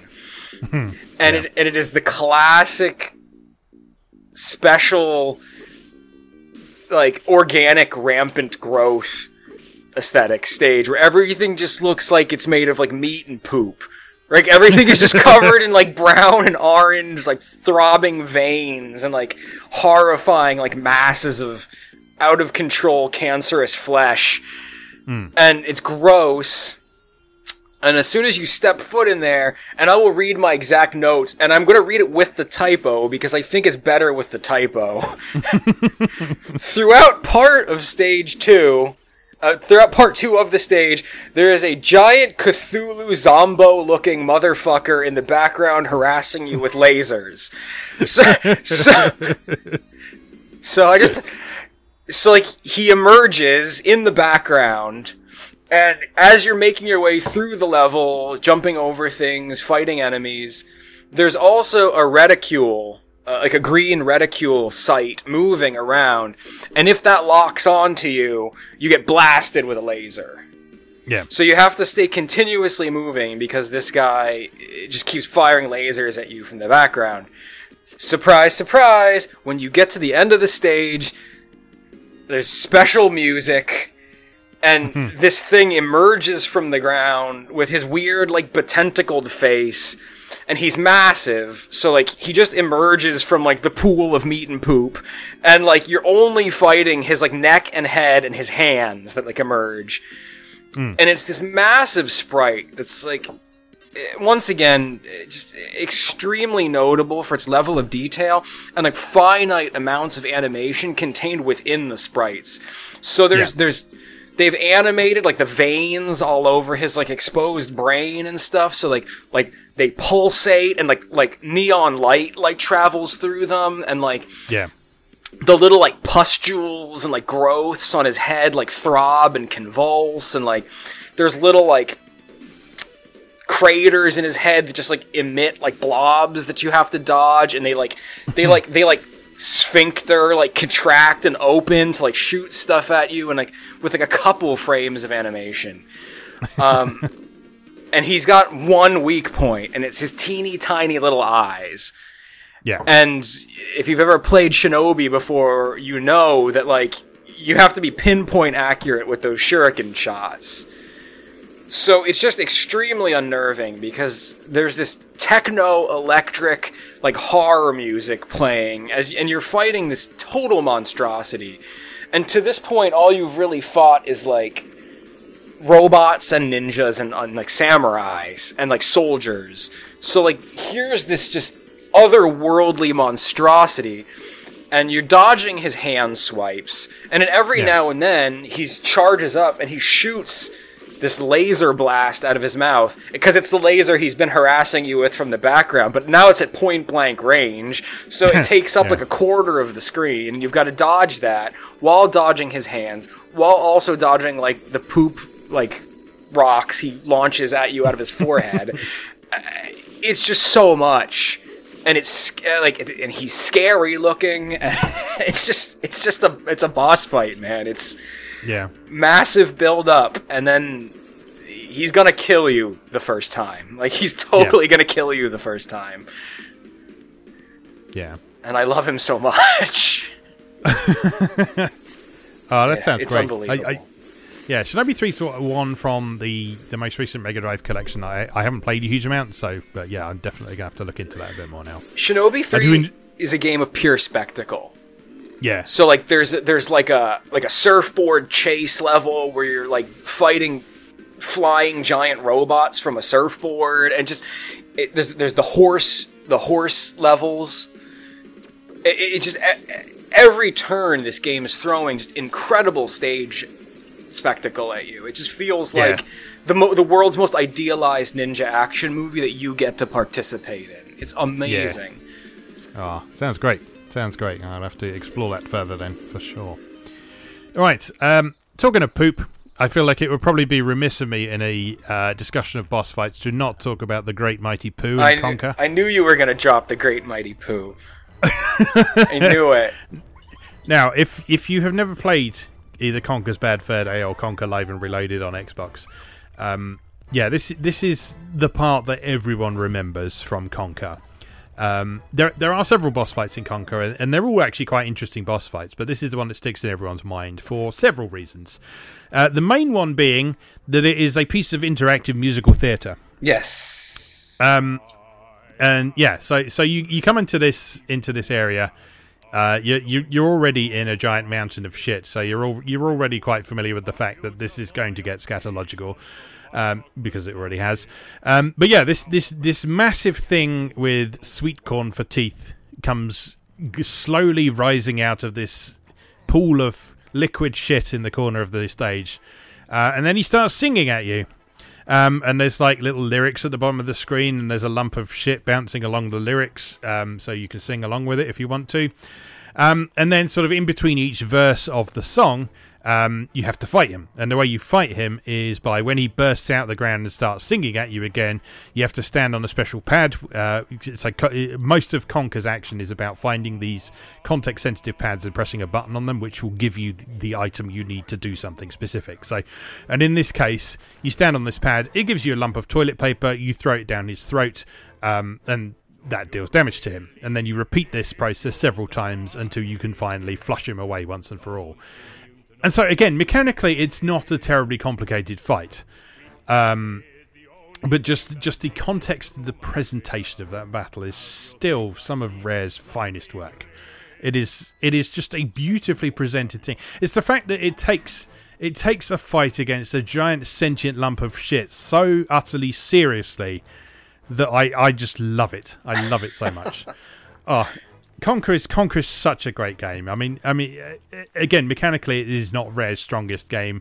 Some of the humor has aged better than others, but just that sequence in there, if you play one bit of Conker, either on N64 or on Xbox, make it that bit, because it's something special. It really is. The song is in my head way more often than I'd like it to be. Oh yeah, absolutely. me and my friends, we still often greet each other by singing that to each other. So yeah, it is something that has stuck in our head ever since we originally played it on the N64. So, and we all know all of the words. Yeah, all of them without having to look them up. We know the whole song all the way through. Yeah, so there's that. All right, moving on from there and sort of staying on the theme of disgusting organic things. I want some of the final bosses I wanted to talk about. I actually wanted to take these as a group, which is the final bosses of the various Trauma Center games. Oh yeah. And so Trauma Center, if you're unfamiliar, was a series from Atlas, which appears to be defunct now, unfortunately. But it started on DS and then moved to Wii.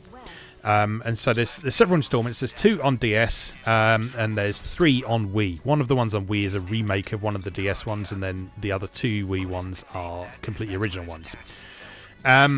And Trauma Center is a game about medicine, mostly surgery, but there in the last game, Trauma Team, there is also a bit of like diagnostic medicine, forensic investigations, first response, and that sort of thing as well. So it sort of expands on there all the way through. But the interesting thing about Trauma Center is it's sort of sci-fi medicine. So all of the games in the series tend to start out with fairly realistic procedures, albeit executed in that phrase you love so much, action surgery format, which is so Trauma Center is kind of an action puzzle game, basically, where you have to sort of use the right tools for the right jobs and sort of draw gestures on screen using either the stylus on the DS or the Wii remote on the screen on the Wii. And so it's all about recognizing different symptoms and knowing what to do about those symptoms. And over the course of all of the games, they tend to involve sort of stories of like bioterrorism and that sort of thing. And so each game tends to have like a sort of main villain disease, if you like. That by the end of each of those games, you defeat that disease. You sort of defeat like the disease in the patient zero of the respective the respective thing.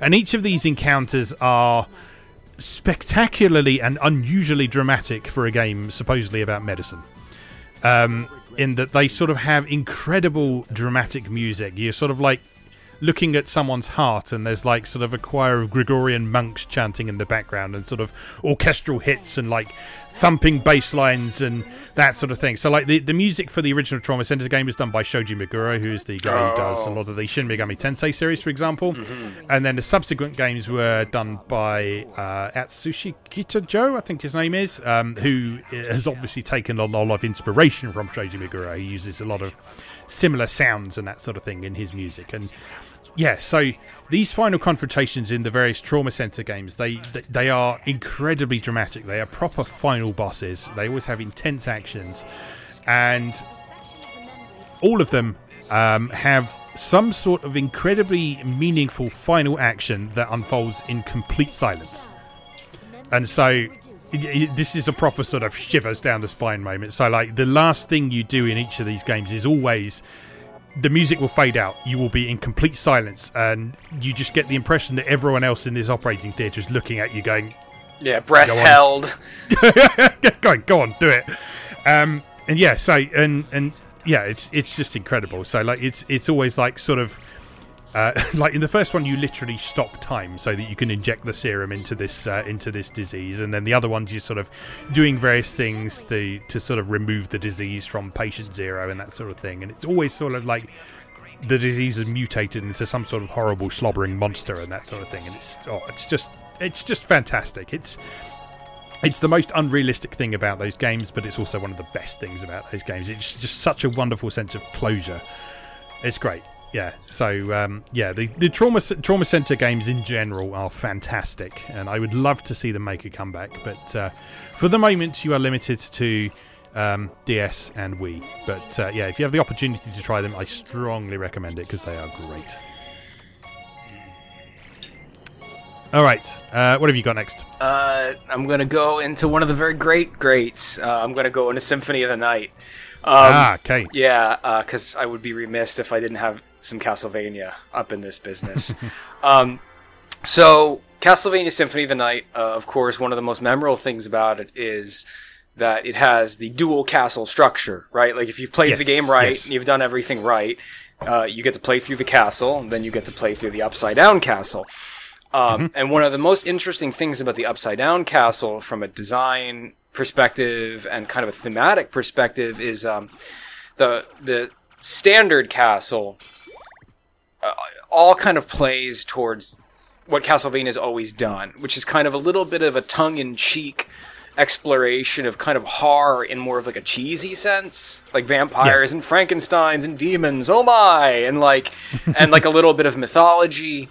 One of the things that Symphony of the Night did very subtly, but if you're a fan of like horror and like macabre narratives, you'll notice after a while, is the Upside Down Castle makes a very distinct shift into like genuine horror. Yes. Like so the Upside Down Castle is very disturbing. The music is more ambient and scary. Less triumphant and rock and roll fueled. The enemies become more unsettling, and this is especially true of the bosses. Yeah. So there are two bosses from the Upside Down Castle I want to talk about. The first of which is Beelzebub, which is not a terribly challenging boss fight, but a super memorable boss fight. And also what's interesting about the Beelzebub boss fight is it takes place in the first boss fight room, but in the Upside Down Castle. So like, the first boss fight of Castlevania Symphony of the Night is the classic Slogrun Gaibon battle, which is also one of the second to last bosses of Castlevania 4. And it takes place in a room much, much larger than it really needs to be for that fight. Yeah. And it almost leaves you questioning, why is this room so big? You're also questioning, why is there a giant pentagram scrawled on the wall behind here? Yeah. And really, it's interesting from a design perspective, because it tells you that when they were putting this game together, they were conceiving of the Upside Down Castle while they were conceiving of the regular castle as well. Because this room was always conceived clearly as a staging ground for the Beelzebub fight. Because Beelzebub is massive. He does not fit in one screen. And what he is just a giant rotting corpse suspended from the walls and the ceiling by these rattling chains. His primary method of attack is just these disgusting bloated flies that harass you while you just try to chip away and damage him. And as you chip away and damage him, his just like disgusting rotting limbs break off and like fall. Yeah. And it's terribly anticlimactic. Like when you kill him, just the last bit of his corpse falls on and like it's over. It's just over. It's not really hard. It's just disturbing. And it's one of the fights that's like, we're in the shit now. Like, you know what I mean? Like, we're in another realm where, like, horror is part of this formula, where the stakes are high, the threats are disturbing, and it's really one of those, like, moments from, like, a narrative and presentational perspective where it's not telegraphed to you. There's no dialogue with the Beelzebub fight. You know, he's not an important story character, but it's just so telling in terms of what it communicates about like the atmosphere and the themes of the game, that like, oh my god, I'm just chipping away at a massive rotting corpse that's bombarding me with the bloat flies that are eating it while like maggots wriggle on him. And like it's a far cry from like, you just fought Scylla and Charybdis from Greek mythology, how cool. And like now we're now we're in a realm where we're literally fighting like one of the demons of the Ars Goetia. And it's almost scary that he doesn't fight back. Like the horror element of just like, you're almost putting this thing out of its misery. Yeah. It's just really disturbing from like a pure horror and like body terror perspective. And And then the other boss is, of course, one of the most famous Castlevania bosses of all time, which is Grand Falloon, also known as Legion, which is, once again, in a massive room, because this boss is tremendous in size, and it is a giant orb composed of writhing, naked human bodies. Yeah. And he litters the ground with these shambling bodies. So not only are you trying to jump and navigate this massive room space to chip damage away from this giant spectacle of a boss, but these corpses that he's just dropping like they're freaking dandruff flakes are shambling across the floor, and they're occasionally screaming in agony. They don't really damage you or attack you unless you walk into them, because they're literally just forsaken bodies, but you've got to kill them to manage the space in the room. Yeah. Once you've chipped away enough of this armor of corpses that surrounds him, what's inside? Just a massive H.P. Lovecraft-inspired, tentacled, otherworldly horror. And your reward for exposing this is, surprise, now you've also got to deal with lasers that are just going to shoot out of these tentacles. It's like the stakes just continue to dial. The whole time there's just cries of agony and pain, and the music is disturbing, and it's just pure spectacle, and it's unsettling, and anytime you're expected to perform reflex-based tasks while you're physically unsettled is a really weird place to be put. So, this boss always... And Grand Falloon's made returns in subsequent Castlevania games just because of its popularity. But, Symphony of the Night, I just remember encountering this thing and being 14 and being like, is this a giant orb of naked bodies? What is going on? Just being mortified. Yeah. And that's great stuff. So those are the two big ones from Symphony of the Night for me. Yeah, definitely. I mean, there's so many in that game. Yeah, absolutely. Yeah, Castlevania's had some fantastic bosses throughout its lifetime. A lot of them make an appearance in the one I can never remember the name of, but the one I really like, the one on the sort of best of Castlevania one on Xbox 360 and PS3, Harmony of Dissonance. Yeah, I think no. So Harmony of Dissonance or Harmony of Despair? One of the Harmony of Despair, I think. So that one sort of acts as Harmony of Despair. That's the one that's sort of split into discrete levels, and then the focus of each of those levels is making your way to the boss, which is in a specific part of the level, and then defeating that boss. And so it sort of brings in a lot of classic bosses from Castlevania history throughout the course of that. So I think Legion's in there at one point. And there's all sorts of other ones as well that are sort of very memorable. So yeah. All right, great stuff. I've got two more, just to let you know. So if you've got a few more, then that's great. I've got specifically two more I want to talk about. The first one I want to mention is actually a slightly more recent one, which is actually an MMO boss, which is Twintania from Final Fantasy XIV. Oh, yeah. So Twintania was the hardest super boss in A Realm Reborn when it first came out. So when Final Fantasy XIV had its complete reboot into what it is now, Twintania was the hardest super boss in the main raid dungeon, which was called the Binding Coil of Bahamut. And over the course of sort of pre-Heaven's Ward Final Fantasy XIV, the Binding Coil of Bahamut sort of kind of wrapped up the complete storyline of what happened in Final Fantasy XIV version 1.0. So how the world ended, how that happened, how and sort of how you make sure that isn't going to happen again.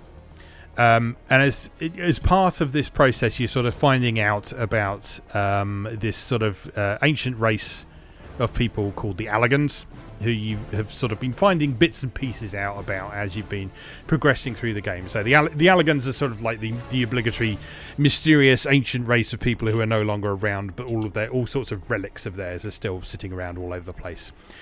And Twintania is a giant dragon who was one of their weapons. And so Twintania shows up. You're sort of exploring various parts of this It starts as a dig site, but you eventually sort of unearth the fact that, oh shit, Bahamut might be buried down here. So you fight Twintonia on Bahamut's hand, basically. So you go in there, and this dragon appears, flies down. This incredibly dramatic music comes on that you've only heard once in the game previously on the sort of true final boss of the main final story dungeon. You've only heard it once, and to be honest, most of the time, by the time you reach that point in the game, you absolutely flatten that boss, so you won't have heard it very much. But by the time you reach Twintonia and you hear this music again, you know that this is serious business right now. And so, in its original context, this was sort of the hardest raid in the game. So it required 8 skilled players to know what they were doing. It required them to know sort of what the various attacks that were coming your way were, how to deal with them, when to be in different places, and so on. For those who haven't explored Final Fantasy XIV before, as much as being an MMO, it is very much a game about boss fights. And each of those boss fights is something that is quite heavily choreographed. It's almost... I often kind of liken it to almost shoot-'em-up design in some cases, in that it's very much about being in the right place at the right time, recognizing the safe places to be, and also the best opportunities to actually be able to get in there and do some damage. And so bosses tend to follow a strict phase-based pattern based on how much damage you've done to them, so sort of at various thresholds of hit points that you get them down to, they will change phase and something different will happen. So Twintonia was noteworthy, and at the time of its release, it was also one of the most complex fights from a phase-based perspective. So I think there were like 5 phases altogether. Oh, wow. And so that was a lot of stuff for people to learn, and that was partly why it was so difficult, because you had to practice each of those phases individually. And obviously, if you fucked up in phase 5, you then had to go and do the first 4 all over again to repeatedly do that until you got everything right in one go.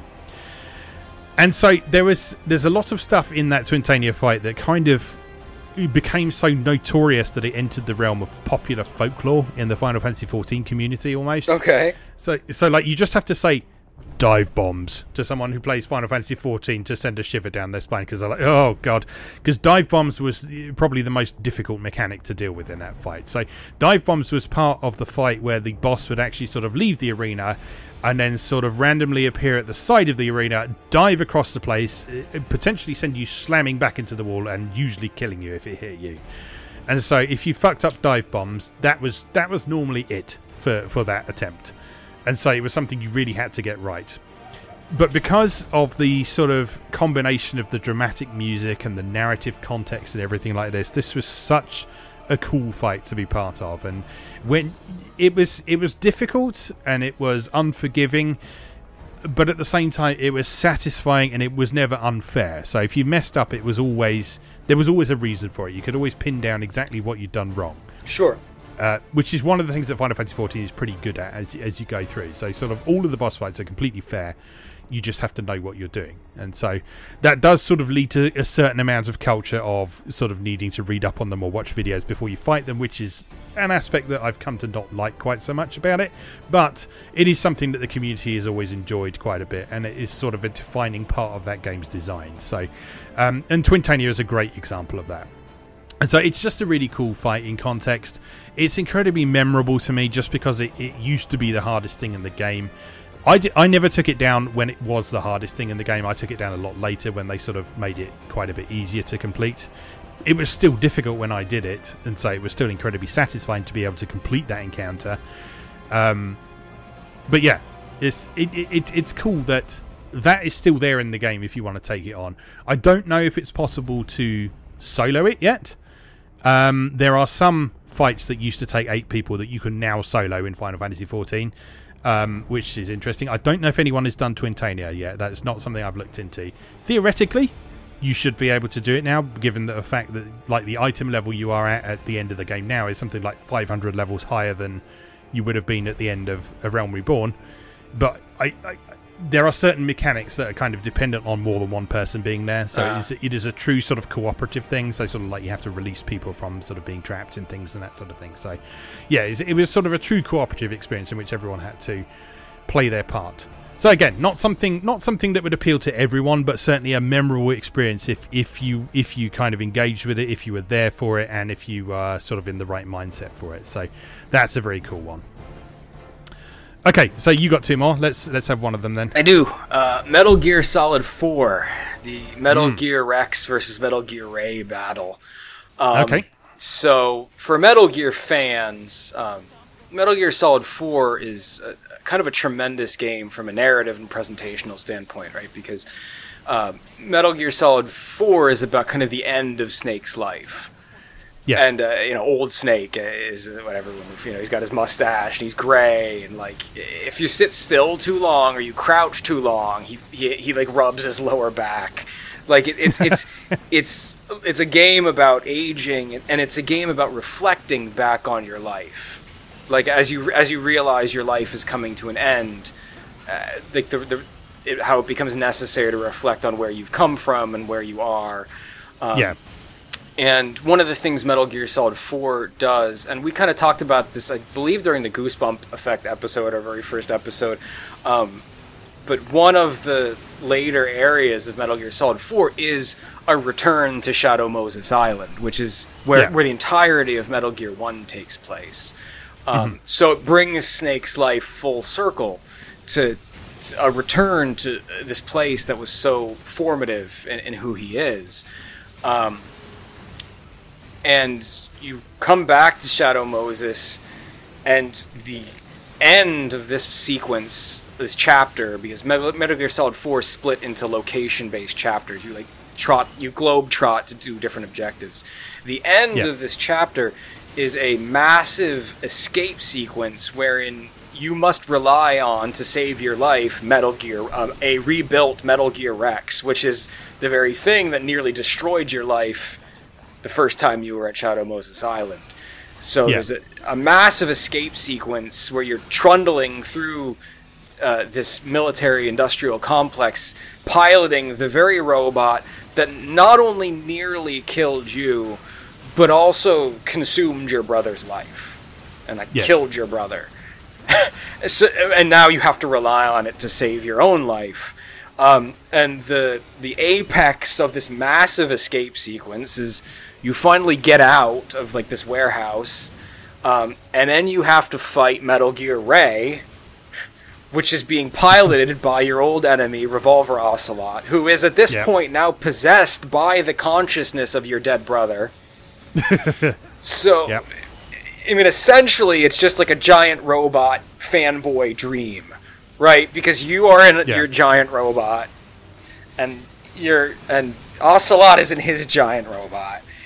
And it is just this massive, destructive, cathartic, explosive kaiju battle, because all the robots just scream like Godzilla for some reason or another. Why? Because it's cool. And at this point of the game, right, you've gone through some really challenging stealth sequences, right? Just like nail-biting stealth. So there's just this nearly orgasmic catharsis at this moment in time, because this is just balls to the wall action at this point. Yeah. You're just thundering around as a giant robot, just firing lasers and like contrail missiles, and like your Metal Gear Rex, so you have this big jaw, and you can bite onto Metal Gear Ray and like lift him up and like slam him to the ground, and then you like scream like Godzilla, and then you can like stomp on him and like take a jump back and like pelt him with missiles while he's writhing on the floor. And it's a level of spectacle that is just insane. And you're just fulfilling this, if you're a Metal Gear fan, this lifetime dream of controlling a Metal Gear, which has for decades been your enemy. Like the thing you've dedicated yourself to destroying across how many games, and now you are relying on it to save your life. Yeah. It's like, from a narrative perspective, a mechanical and presentational perspective, it's just this moment of like jaw-dropping catharsis and but also like heavy emotional weight. Yeah. And it's just incredible. Yeah. And as is popular in Metal Gear, mechanically unique. And that's what Metal Gear's always done well. All of its boss fights always have a special wrinkle. But this is taking it to a new level because it's practically a different game. This is like a From Software developed giant mech fighting game. This isn't even Metal Gear. Yeah. Because you are Metal Gear. It's unbelievable. Yeah. And this is what Kojima does. This is why we love him. Yeah. Those of us who love him. This is why we love him. Yeah. Just these cinematic moments.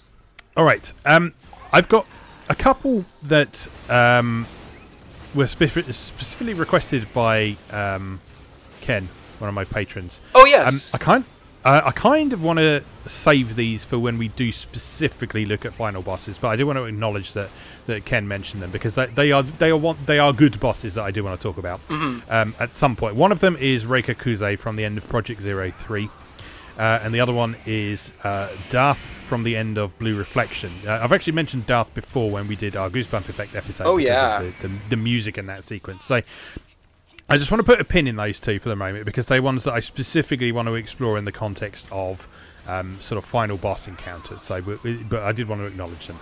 The last one I want to talk about today is actually another final boss, but because I've played and experienced it recently, I wanted to bring it up now. Which is one of the final bosses of the story routes in Peach Beach Splash. Oh, cool. Each of the 4 story routes in Peach Beach Splash concludes with a mechanically unique boss fight. So rather than fighting against smaller enemies or the other characters, there will be some sort of giant boss to fight. And the one I particularly wanted to highlight was the one at the end of the Gessen route. Which it's actually 2 bosses. So Mr. K and Miss R, who are actually Kiria and Rin, for people who are familiar with Senran Kagura. So Kiria is the Hanzo guy's teacher, and Rin is the Hebijo group's teacher. They are both sort of emceeing the Peach Beach Splash competition, and they decide sort of as a grand finale to the competition they should sort of test the winning team's skills in some way. And so the way they decide to do this in the Gessen route is that they get into these giant mech suits and that have sort of surfboards on the feet and then just challenge the team of them to take them down basically. And so what this fight comes into is you fight one of them at a time. And it's a battle where you can't damage the boss until you sort of knock them out of the air into a sort of weakened state, but you knock them into that weakened state by sort of doing things that would deal damage to them. So it's a combination of learning their various attack patterns, avoiding those attack patterns, keeping an eye on your teammates and making sure that they stay standing, and if they don't stay standing, finding a suitable opportunity to go in and rescue them. And then dealing damage whenever possible. So, like I talked a bit about earlier with the various mechanics in Peach Beach Splash, this becomes a nice combination of using your weapon, using your character's basic agility, and using those cards, and sort of having a suitable deck of cards available to actually deal with this confrontation. So, depending on how much you've leveled up your characters in your team, you might want to take along some more defensive cards with you to deal with these attacks, or you might want to take along some of the more offensive cards so that when the boss is in a weakened state, you can then just hurl everything you've got at them. And so this for me is a good example of a final boss that sort of tests your skills that you've learned throughout the rest of the game in a slightly mechanically different way to the rest of the game. So rather than just confronting you with a tough fight against a character, it is making use of the same mechanics in a slightly different context. And it works really well because after a little while it sort of kind of takes on almost the feeling of sort of a cooperative multiplayer raid boss almost. Because although you're playing it in single player, you are having to pay close attention to what your team is doing. For a lot of the rest of the game, you can almost get away with ignoring your team and either letting them get on with it or even letting them get defeated and then take out the rest of it yourself. But in this case, the bosses are so tough that you need to actually pay attention to the rest of your team, make sure they all stay standing, make sure that they're all doing their bit.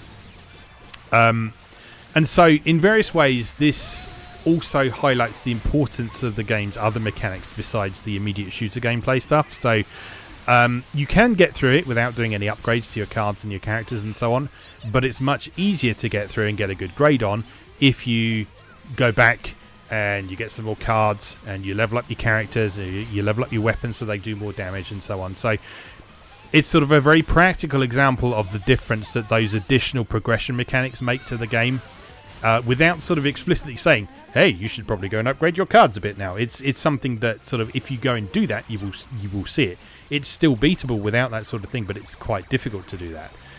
And so it's just a nicely designed boss fight that was a lot of fun to do. And so like you fight the first one of these and you defeat them, and then you have to go and fight the other one without sort of recovering any of your life and lives that you might have lost in the first section as well. So you have to sort of gradually.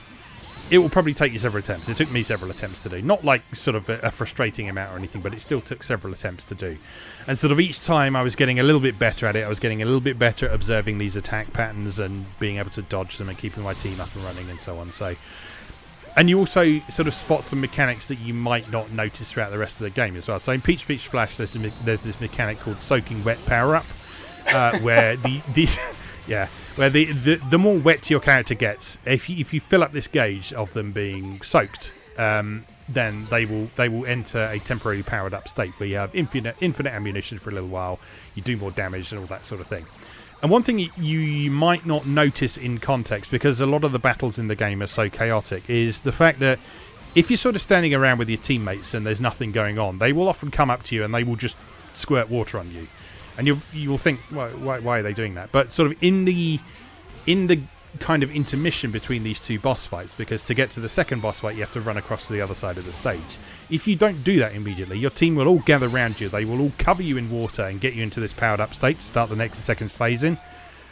And so that's something you might not have come across up until that point in the game. And so you think, oh, okay, yeah, this is actually quite important. Maybe I should try and do this more often.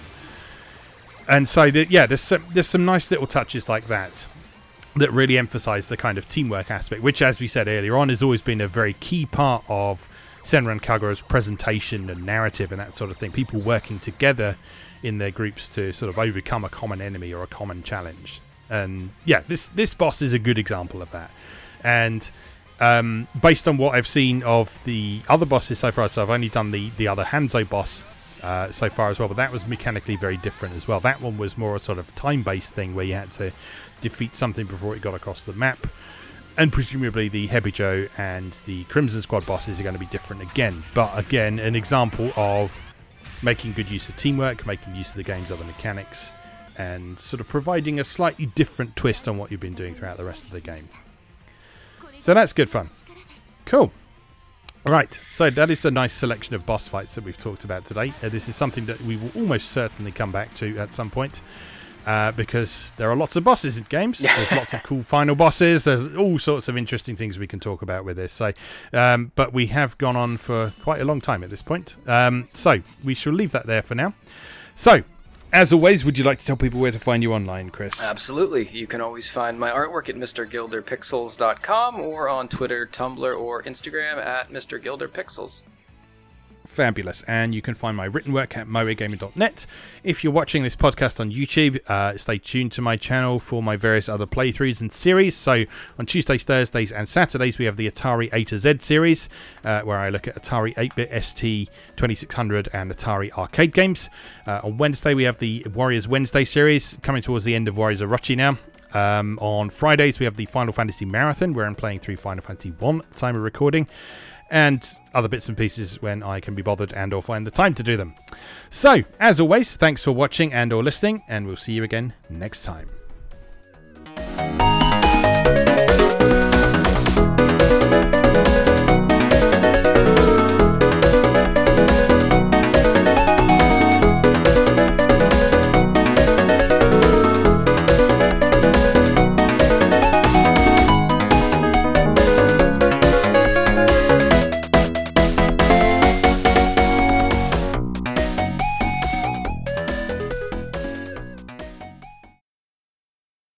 Thanks for listening. If you enjoyed this podcast, remember you can watch a video version of it over on YouTube. Be sure to check out moegamer.net for new articles on Japanese and Japanese-inspired video games, new and old, every weekday. Every month, Moegamer features an in-depth exploration of an individual game or series as its cover game. so be sure to check the archives to see if your favourite has had a deep dive yet. If you'd like to support the site directly, please consider becoming a patron or buying me a coffee. You can find links to do both over on moegamer.net. Thanks again, and I'll see you next time.